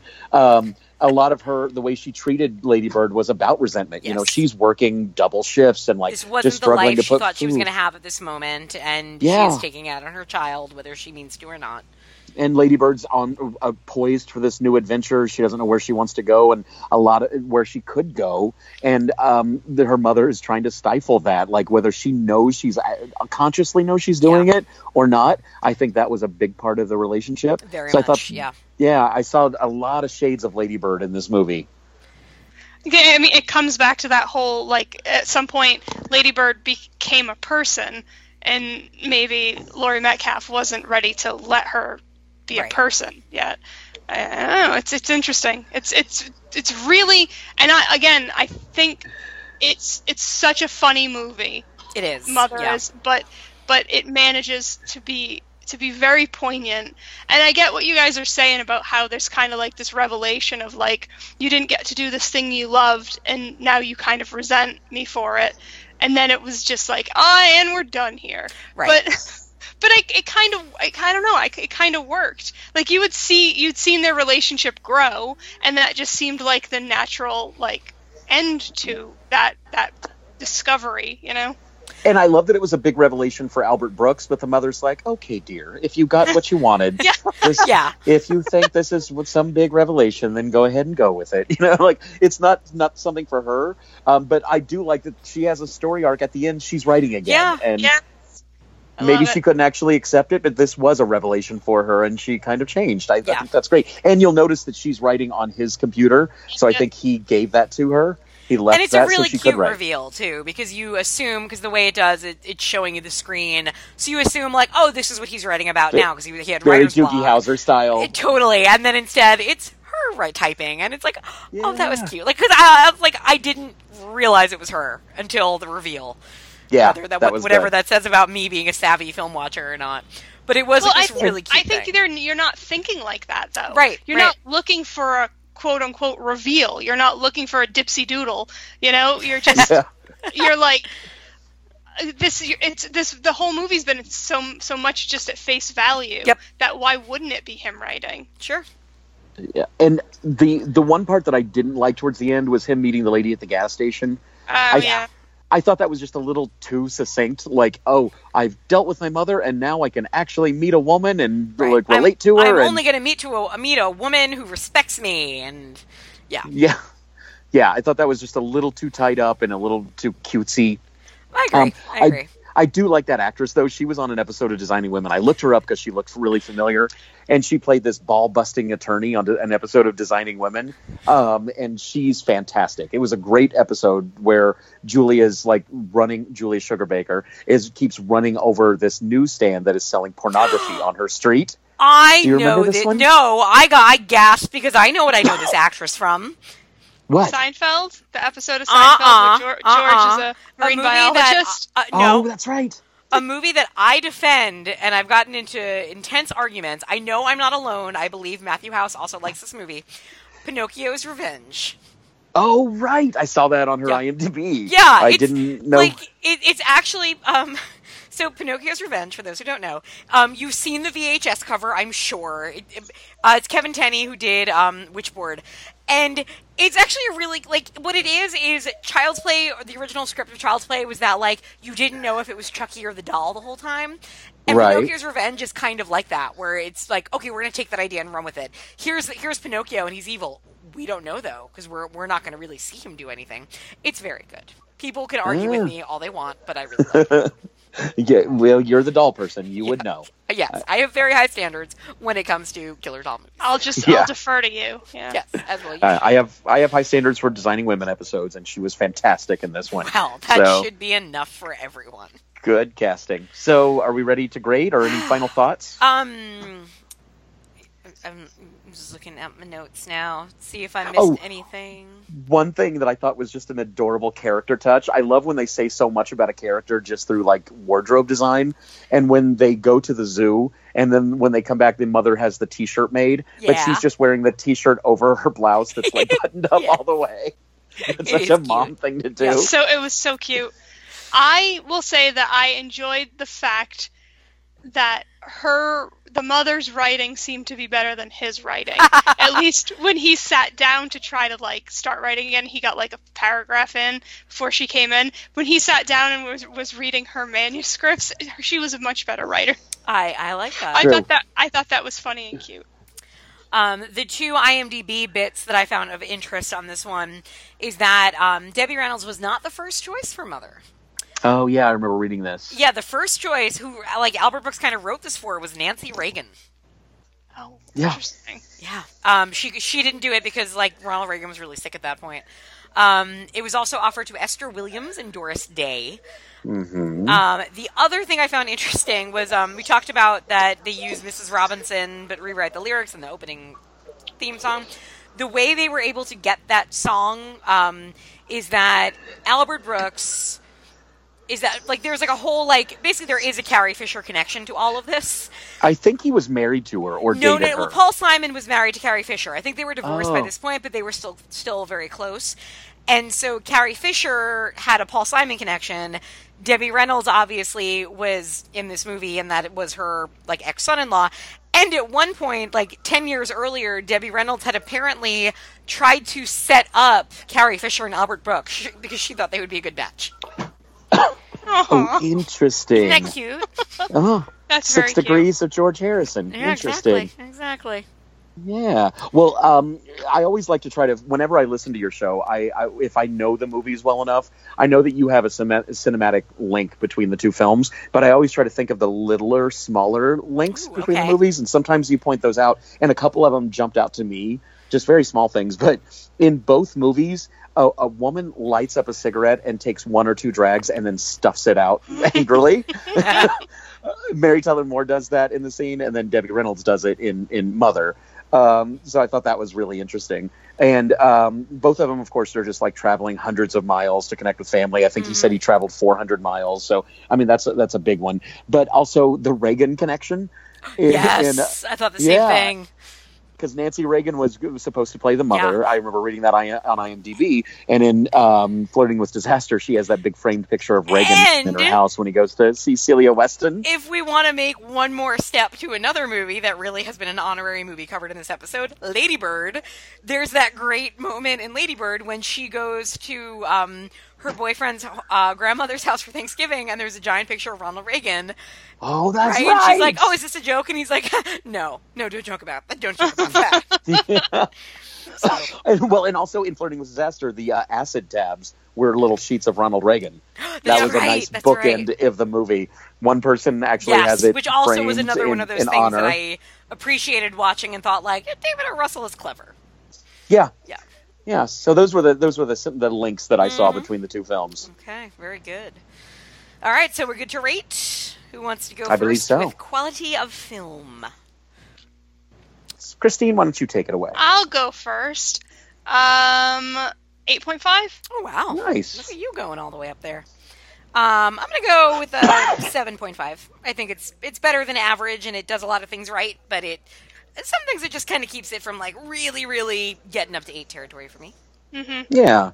I think I'll land about a 7. I really like the movie, but like I said, I think that this was the first precursor of a story to be told, and I think Lady Bird did a lot better. Having seen Lady Bird recently, it's hard to not compare the two, as we've done for the last hour. So I think that it's a good, solid movie, and it's definitely worth watching, but it's not going to blow your mind. Maybe it did Christine's, actually. It blew my mind, actually. Yeah. But I'd recommend it. I'd give it a 7, maybe 7.5, but I don't like to do decimals, so I'm going to stick at a 7. Your loss. All right, quality of life. Probably a 9. If I watched it again, it might end up higher. Wow. All right. Yeah. Well, I'm telling you, I was very affected by this movie. I love that. And I'm going to go higher for quality of life as well. I'd say about a 9 as well, because it really made me evaluate some things about my familial relationships and just about parenthood in general. And like, it really got me thinking. I think there was a lot in this movie. Maybe it wasn't actively on screen, but I sussed it out. And I really enjoyed it. And I enjoyed talking about it with you guys a lot. Well, and I think, and this is true of, I think, a lot of movies like this that are so focused on, like, sibling relationships or parental relationships where, you have your ultimate enjoyment or experience with the movie is going to, in many ways, hinge on what you're bringing and taking from it. And this is a movie about a guy trying to reconcile how his relationship with his mother has affected his life and his romantic life. And, it is weird if you watch this and don't think the same thing or have, take the time as you're watching it to kind of think like, okay, well, how does that affect, is that true for me? How does this apply to me? For me, it's, I definitely have that. This movie, I'm trying to think of good examples, and I know there are, and I can't think of what they are, of relationships where it's both parents kind of, I wish I could think of a good, like, representation of this. This movie didn't make me think so much about that, just because, again, Albert Brooks to me was a distant character I had a hard time identifying with him per se. But what about Parenthood? Do you relate to that movie with the nuclear family? Yeah, there's a lot of different things in Parenthood that I relate to. Yeah. And again, not being a parent, but just kind of watching it as, kind of imagining all these scenarios and how that affects stuff. But I'm saying that, and like as we were talking about it, I said how much Mother did make me think of my parents now, and like at their point in life. So, yeah. Oh, but I guess I'm supposed to get to. I'm gonna say 7.75 for my quiet. You know, I was a big lead up. I couldn't wait. This is a tangent episode, if there ever was one. I will say another tangent before we leave. Like, it's so easy to do parental relationships and in a movie and like get drama or emotion out of that. Yeah. Remember the Tim Burton movie Big Fish that came out? I couldn't tell you a thing about that movie. Hold a gun to my head. I don't remember what it was about, but I do remember bawling like a baby in the theater. It got to me because it was a father-son relationship. I don't even know who was in it, but I remember it really worked at the time. So it's an easy way to get an emotional reaction, but I think this one didn't go for the emotion too much. It wasn't a melodrama. It was just a cute, funny movie that you can get a lot out of. If you enjoy it, if you take the time and give it a try. And this could have gone really sappy. It would have been very easy for this movie to go down that route and have it be very heartwarming and all that. And no, like, it's clever about itself, which is... Can't you just picture Albert Brooks finding his dad's, like, baseball and picturing back to when they played? Out at that point. Yeah, that kind of bullshit we don't need. Like, that wasn't what this movie was about. Yeah, no, I agree. I mean, me as like somebody who bonded with my dad a lot about baseball, maybe I still would have cried, but I would have also felt manipulated. So yeah. So at this point, Emily, I want you to put in a great Debbie Reynolds song as the song in between this and the next segment. Oh no, there isn't. No, the next segment, we don't have a next segment. Okay. So then that means we're gonna have Debbie Reynolds play us out, but we still have one more thing to do. Okay, good. But don't forget, Debbie Reynolds is playing this out. I'm writing a note to myself right now. Okay, hold on. Okay, good. I love giving you work to do. Are you going to leave this stuff in? Yes, because I'm only so good at editing. Stage direction? Okay. I would like I love producing the show as I'm on the show. All right, now this is where you're going to put in. Yes. So, and we're doing it very like, what's the word? Like when they filmed Grease the musical, and in between commercial breaks, they showed the actors like getting in costume and stuff. That's how we're doing it. So, So I take, sometimes if I think of stuff that I need to put in the show notes or that I need to remember for next time or when I'm editing, I write notes to myself. My notes for this week so far are The Devil Wears Prada, Bruce Willis, spoilered Logan at 1 hour in. So I can put that in the show notes. Oh no, just so I know that that's in there. Debbie Reynolds song and Lily Tomlin cunt. Good. Oh, that should be a note everywhere. Shouldn't it? Yeah.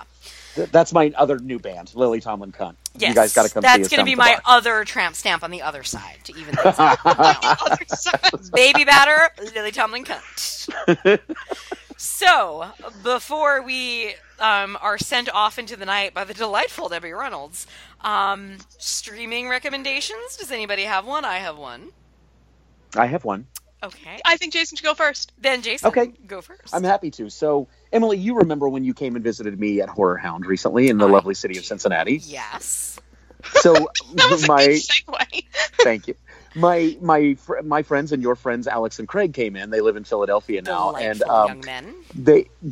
We had such a good time, and I love those guys so much. We had a really good time hanging out together, and like I missed you the last day of Horror Hound. We couldn't get up to get to the convention. You on also time. missed out on Cracker Barrel, so I mean it was double your loss. I know. I hated that I couldn't go, but I'll tell you a big reason that we couldn't go is because Alex and Craig introduced us to this show.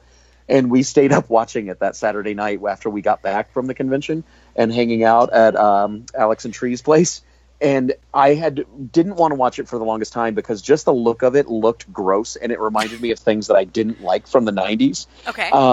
But Alex and Craig were like, no, you need to give it a chance. You're really going to like it. And I started watching, and I fell in love with this series. It's a Netflix series called Big Mouth. Has anybody watched it? No. I watched a couple episodes. So at first, the animation that I saw, it reminded me of like Rocko's Modern Life and like Ren and Stimpy and all that animation style that I didn't really like. I was a little too old at that time for those shows, and I just hate that gross kind of grimy animation style. And just the stills that I saw from the show, that's what it reminded me of.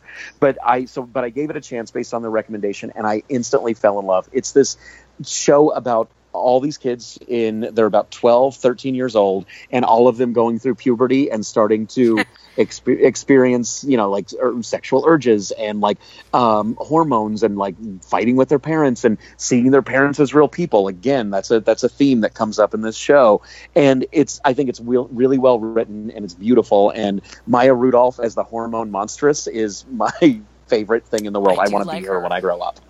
She's amazing. So if you haven't watched it yet, or if you've been turned off by the animation style, really give it a chance. It's really smart. It's really funny. There's my only quibble with the show, and I don't even know why I'm putting this out, but I feel the need to. There is a gay kid in the school, and they do that thing where they remember the homo, but they forget the sexual, where all the other kids are experiencing, like these urges and like sexuality and wondering how to relate to somebody.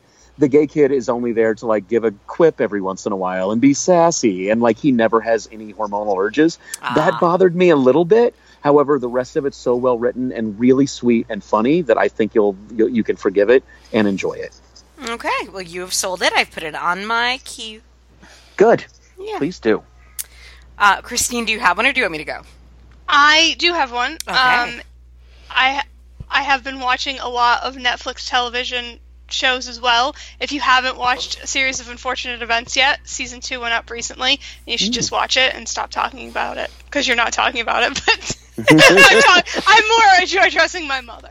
She has said, oh, it's so cute, it looks so cute, and I said, shut up, just watch it. Anyways, that's really good. But the movie that I'm suggesting is actually a French zombie-ish movie called Ravenous. Yeah, I've heard about this. Sounds familiar. I liked it a lot. It was super like contemplative, and like Zach pointed out that it was more like a Vietnam movie than a zombie movie. So I don't know. I would like more people to watch it so somebody could talk to me about it. Okay, I added that to my queue as well. So that guy's French. That is not Jesse L. Martin in it, right? Or not Jesse L. Martin. The guy from Cabin in the Woods. No, Cabin in the Woods. Chris Hemsworth. Nope. Jesse Williams. Oh, Jesse Williams, I think. The guy in Cabin in the Woods. It's not him, right? In Ravenous? He's not French, is he? I don't think so. Okay. Because I've passed by this on Netflix, and I keep thinking, like, ooh, Jesse Williams, I could watch that. But if it's not him, then I don't know. Tell me more. I'm going to say almost no. I think the French name is, like, Les Effems. I can't speak French. So that actually sounded like Jesse Williams in French. There's nobody that I recognize in this movie. But it's really good, and it's I don't know. Like, I'm a little bit over the zombie stuff, as I think a lot of us might be. But when it's done well. When it's done well, all I want is Train to Busan over and over and over. Yeah, I still need to see that. I need to see it. It's just always what I want to watch. But this is good. It's not violent or fast. It's, like, slow and cool. Okay. There's a parrot in it. Here's a question about Train to Busan, which I haven't watched yet because I know it's very long. And 2 questions. What's keeping you from watching it? In part. Now, but I've been told, I think you said it's kind of episodic where I can kind of watch it in chunks. You could pause it. Yeah. But I also know people that are like, oh, and I've cried so much. I'm like, can I watch this before I go to work, or is my makeup going to run everywhere? I cried at it, I think. Yeah, I mean, our friend Patrick, the Red Menace Patrick, he described it as like the Gone with the Wind of zombie movies, because he said he cried like 4 times. Yeah, and it is emotional. That's just the thing, is sometimes I don't really want that when I'm commuting. Yeah, I get that. But like the action kind of makes up for it. The action is some of the best action I've seen in a horror action movie in a while. I think Jason's right. You just have to be deliberate about when you pause. Like, you might get emotional, but then it immediately goes into something else, and you're like, oh, okay, shit, this is strap in. It's like an action movie again. So. Okay. Yeah, it's one of my favorite horror movies. I'm not a big zombie movie fan. Eddie is. So we watch a lot of them, and I'm kind of like you, Christine. I'm kind of out of it right now. Yeah. It just seems like it's oversaturated. But I gave this one a try, and I loved every second of it. Oh, so good. It is funny though. The what do you call them, subtitles on it, because it's a Korean film. The subtitles on it, I think, are sometimes a little off. It seems like the characters are like, he's calling his company and he's like, did you sell that business? We need to make more business before next week. All right, have the business report to me. As a woman who works in business, that's how I talk business. That's true. Business. that you just walk around saying business all the time. Yeah, obviously. So, but the points, but there's not. I was a little worried because it is subtitled, but there's so much action in it that you don't have to read a lot because I'm easily distracted when I'm watching a movie by my phone or whatever. But this one, there's great action scenes in it, so highly recommend. I will get to it. I like that wasn't actually any of our recommends, but right, I'm talking about it. Okay, I'm just going to add mine. It is not on Netflix; it's on Amazon, and Christine is my favorite person in the world for bringing it up because now I've seen Summer of Fear, and now I can finally live my life the way God intended. Wait, Jason, I missed it. What is it called? Summer of Fear. I don't know this movie. Linda Blair. Ooh, I like that. Is a teenager or like 20-something? I don't really know, and neither does the movie. It is 1978, and she lives on a farm with her parents and her brother. And her aunt and uncle die in a car accident, so her cousin comes to live with them. And her cousin promptly steals her boyfriend and puts spells on her and gives her eczema and kills her horse and makes her hair get bigger and bigger. I mean, that's not what she does, but clearly some crazy witch magic is happening. And Fran Drescher is her best friend. Yep. And oh my Jason, God. This movie is amazing. You will love it. I am so happy now. I'm looking this up. It looks amazing. There's and it's directed by Wes Craven. Linda Blair makes her own dress for the town dance, and it's just the cutest, weirdest thing. And then that night she can't go, and then bitchy cousin steals her boyfriend, which disappoints her brother, aka her cousin, because he was trying to mac on her all night. Which the movie never makes a weird thing, which is odd. You have to watch this. It's 70s, but it feels 80s, and it's glorious. And Linda Blair's hair is a character in itself, and it's diabolical. Great. I am looking at pictures right now. Oh yes, you need to get on it. There's an actor named Jeff McCracken. Yeah, I'm going to watch the hell out of this movie. Yes. Directed by Wes Craven? Yes, and where's the streaming, and where can I watch it right this Amazon Prime right now. Absolutely, I'm on it. Okay. Christine, did you have anything you want to cover next time, or shall we wait? I don't. We can discuss later. All right, we will resume, and we will announce, of course, whatever we're going to end up covering on Facebook. So please come join us there and join in on the chat and tell us how much you hated the open house or whatever else you want to talk about. Yeah. We talked about a lot. You have a lot of fodder. Plenty of stuff to discuss. Plenty of stuff. You want to talk about how much you hate Bruce Willis? We can talk about how much you hate Bruce Willis. Yeah, but it all comes back to Lady Bird. No matter what we talk about, it comes back to Lady Bird. So, Jason, if people want to stalk you, having listened to your delightful voice for 2 hours, where can they do that? Yeah, I want more Twitter followers. I don't really do anything else online. I've given up on Instagram, given up on Snapchat. All I can do is Twitter. So follow me on Twitter at FozzieBear. That's FozzieBare. Yeah, I want more followers, and tell me how amazing I am. And you deserve them. Yeah, thank you. I think so, too. I deserve more. Yeah. Christine, you have anything exciting to tell the folks at home about? Nope. I think I'm going to go make a grilled cheese. Ooh, yeah, you are. That giant block of cheese in your Brandon freezer. made grilled cheese for dinner. Oh, you have fun. Yes, I keep my cheese frozen. Mm-hmm. And I cut a slice off with an electric knife. I forgot about that. Good. You took took a lot from this movie. I like it. This so was disturbing. Great. Do you want to change your quality of life? I think this should go up to a 10. Right? 11 and a half. This is how you live now. Sherbert, which again we didn't talk about, but I say it with 2 R's as a normal human being does. That's non-dairy, right? You can eat that, Christine, or no? I don't know. Okay. No, maybe. I mean, I can't imagine there's anything natural or living in it, so it's probably pretty vegan. They just make ice cream with alternative milk, so you can get a coconut milk ice cream that tastes just like ice cream. Wait, there are 2 R's in sherbet, right? No, there's not. No, there's 1 R. It's sherbet. Is it sherbet? Sherbet? It is. Oh my God! Please, whoever the next person who listens to this podcast that has a child, please name it sherbet. For us, please. It can be a middle name. That's fine too. No, it is spelled sherbet. And on Jeopardy a few months ago, when famed champion Austin Rogers answered a question with sherbet, Alex ruled him incorrect. And then somebody else buzzed in and said, "What is sherbet?" And Alex said correct. And Austin Rogers, the champion, said, "I'm from New York. That's how we say it." And it's true. And I was shocked. And I looked at my husband from Kentucky. I'm like, how do you say it? He's like, sherbet. I'm like, who the fuck are you? What? Go make me grilled cheese.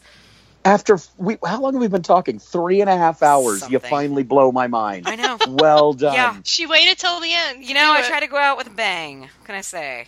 Well done. Hey, and I'll leave you with something too. We're recording this on the 14th of April. Tomorrow, the 15th of April, is the day the Titanic sank. So let's observe in a proper way, everybody. Well, okay, Isn't it today just the turned. Actually, you're wrong.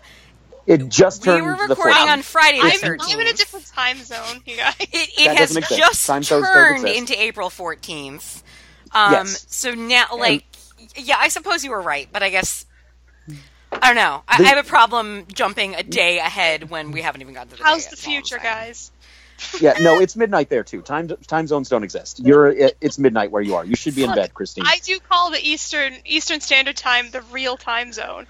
Thank so you. I know what's up, but I have to. I was really adhere. nervous moving from New York to Ohio because I was like, oh crap, it's a different time zone and I'm going to have to be late all the time and it's going to suck. Luckily, it's still in the Eastern time zone. I was wrong about that. So this is as far west as I could possibly go. Reasonable. I could never do a different time zone again. Gets That's just wacky stupid. once you get all the way to the West Coast. All right. No, thank you. People are watching Drag Race at 6 o'clock. I don't know what's going on. Drag queens do not look good at 6 o'clock. Okay, come on. That's the one takeaway from this show, Yeah. everybody. Remember that. Okay, the other one, just because we're still talking and now I'm angry about something, so I'm going to talk to you guys about it. It's over now. Like, technically, as Jason said, it's April 14th, which meant that today was Friday the 13th. Okay, there are no fucking Friday the 13th movies on any channel that I am flipping around through. That's weird. bullshit. Yeah, right? Yeah. I thought that was a whole thing. Yeah, I thought it was like a legal requirement on that day whenever it falls on a Friday. Twitter's been blowing up about it, about Friday the 13th today, but I can't believe they're not shown. This is why cable TV is dying, cable networks. How can what's the point of having you here right now? I remember 1 week I marathoned all the Friday the 13th, and like every single one I could do, and then after that I watched Piranha 3D, and then there was one moment that Sunday where I was thinking like, wow, I've seen like 500 people murdered this week. Well, I was going to go the other route and see, like, my God, you've seen 500 sets of boobs in all that time. That's true. That would be 1,000 boobs. Yeah. Well, actually 999 because that one woman, Right? Yeah. Nancy Reagan, was in one of the unfortunate, movies. But yeah. All right, take it away, Debbie Reynolds. On that note, come to Facebook, come to Twitter, and of course, always come to Debbie Reynolds. Good night, folks. Yeah. Night. Good night. When skies are gray and you say you are blue, I'll send the sun smiling through to you.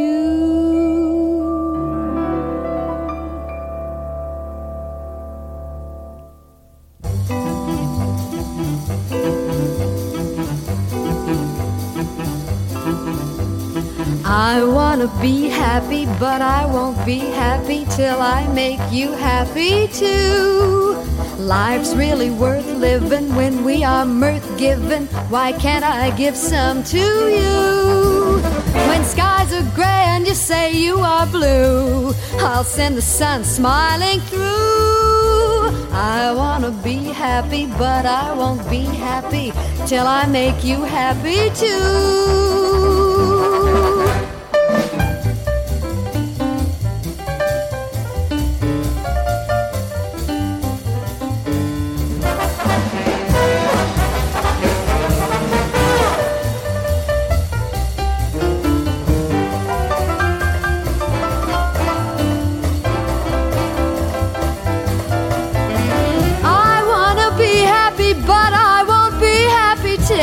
You're happy too.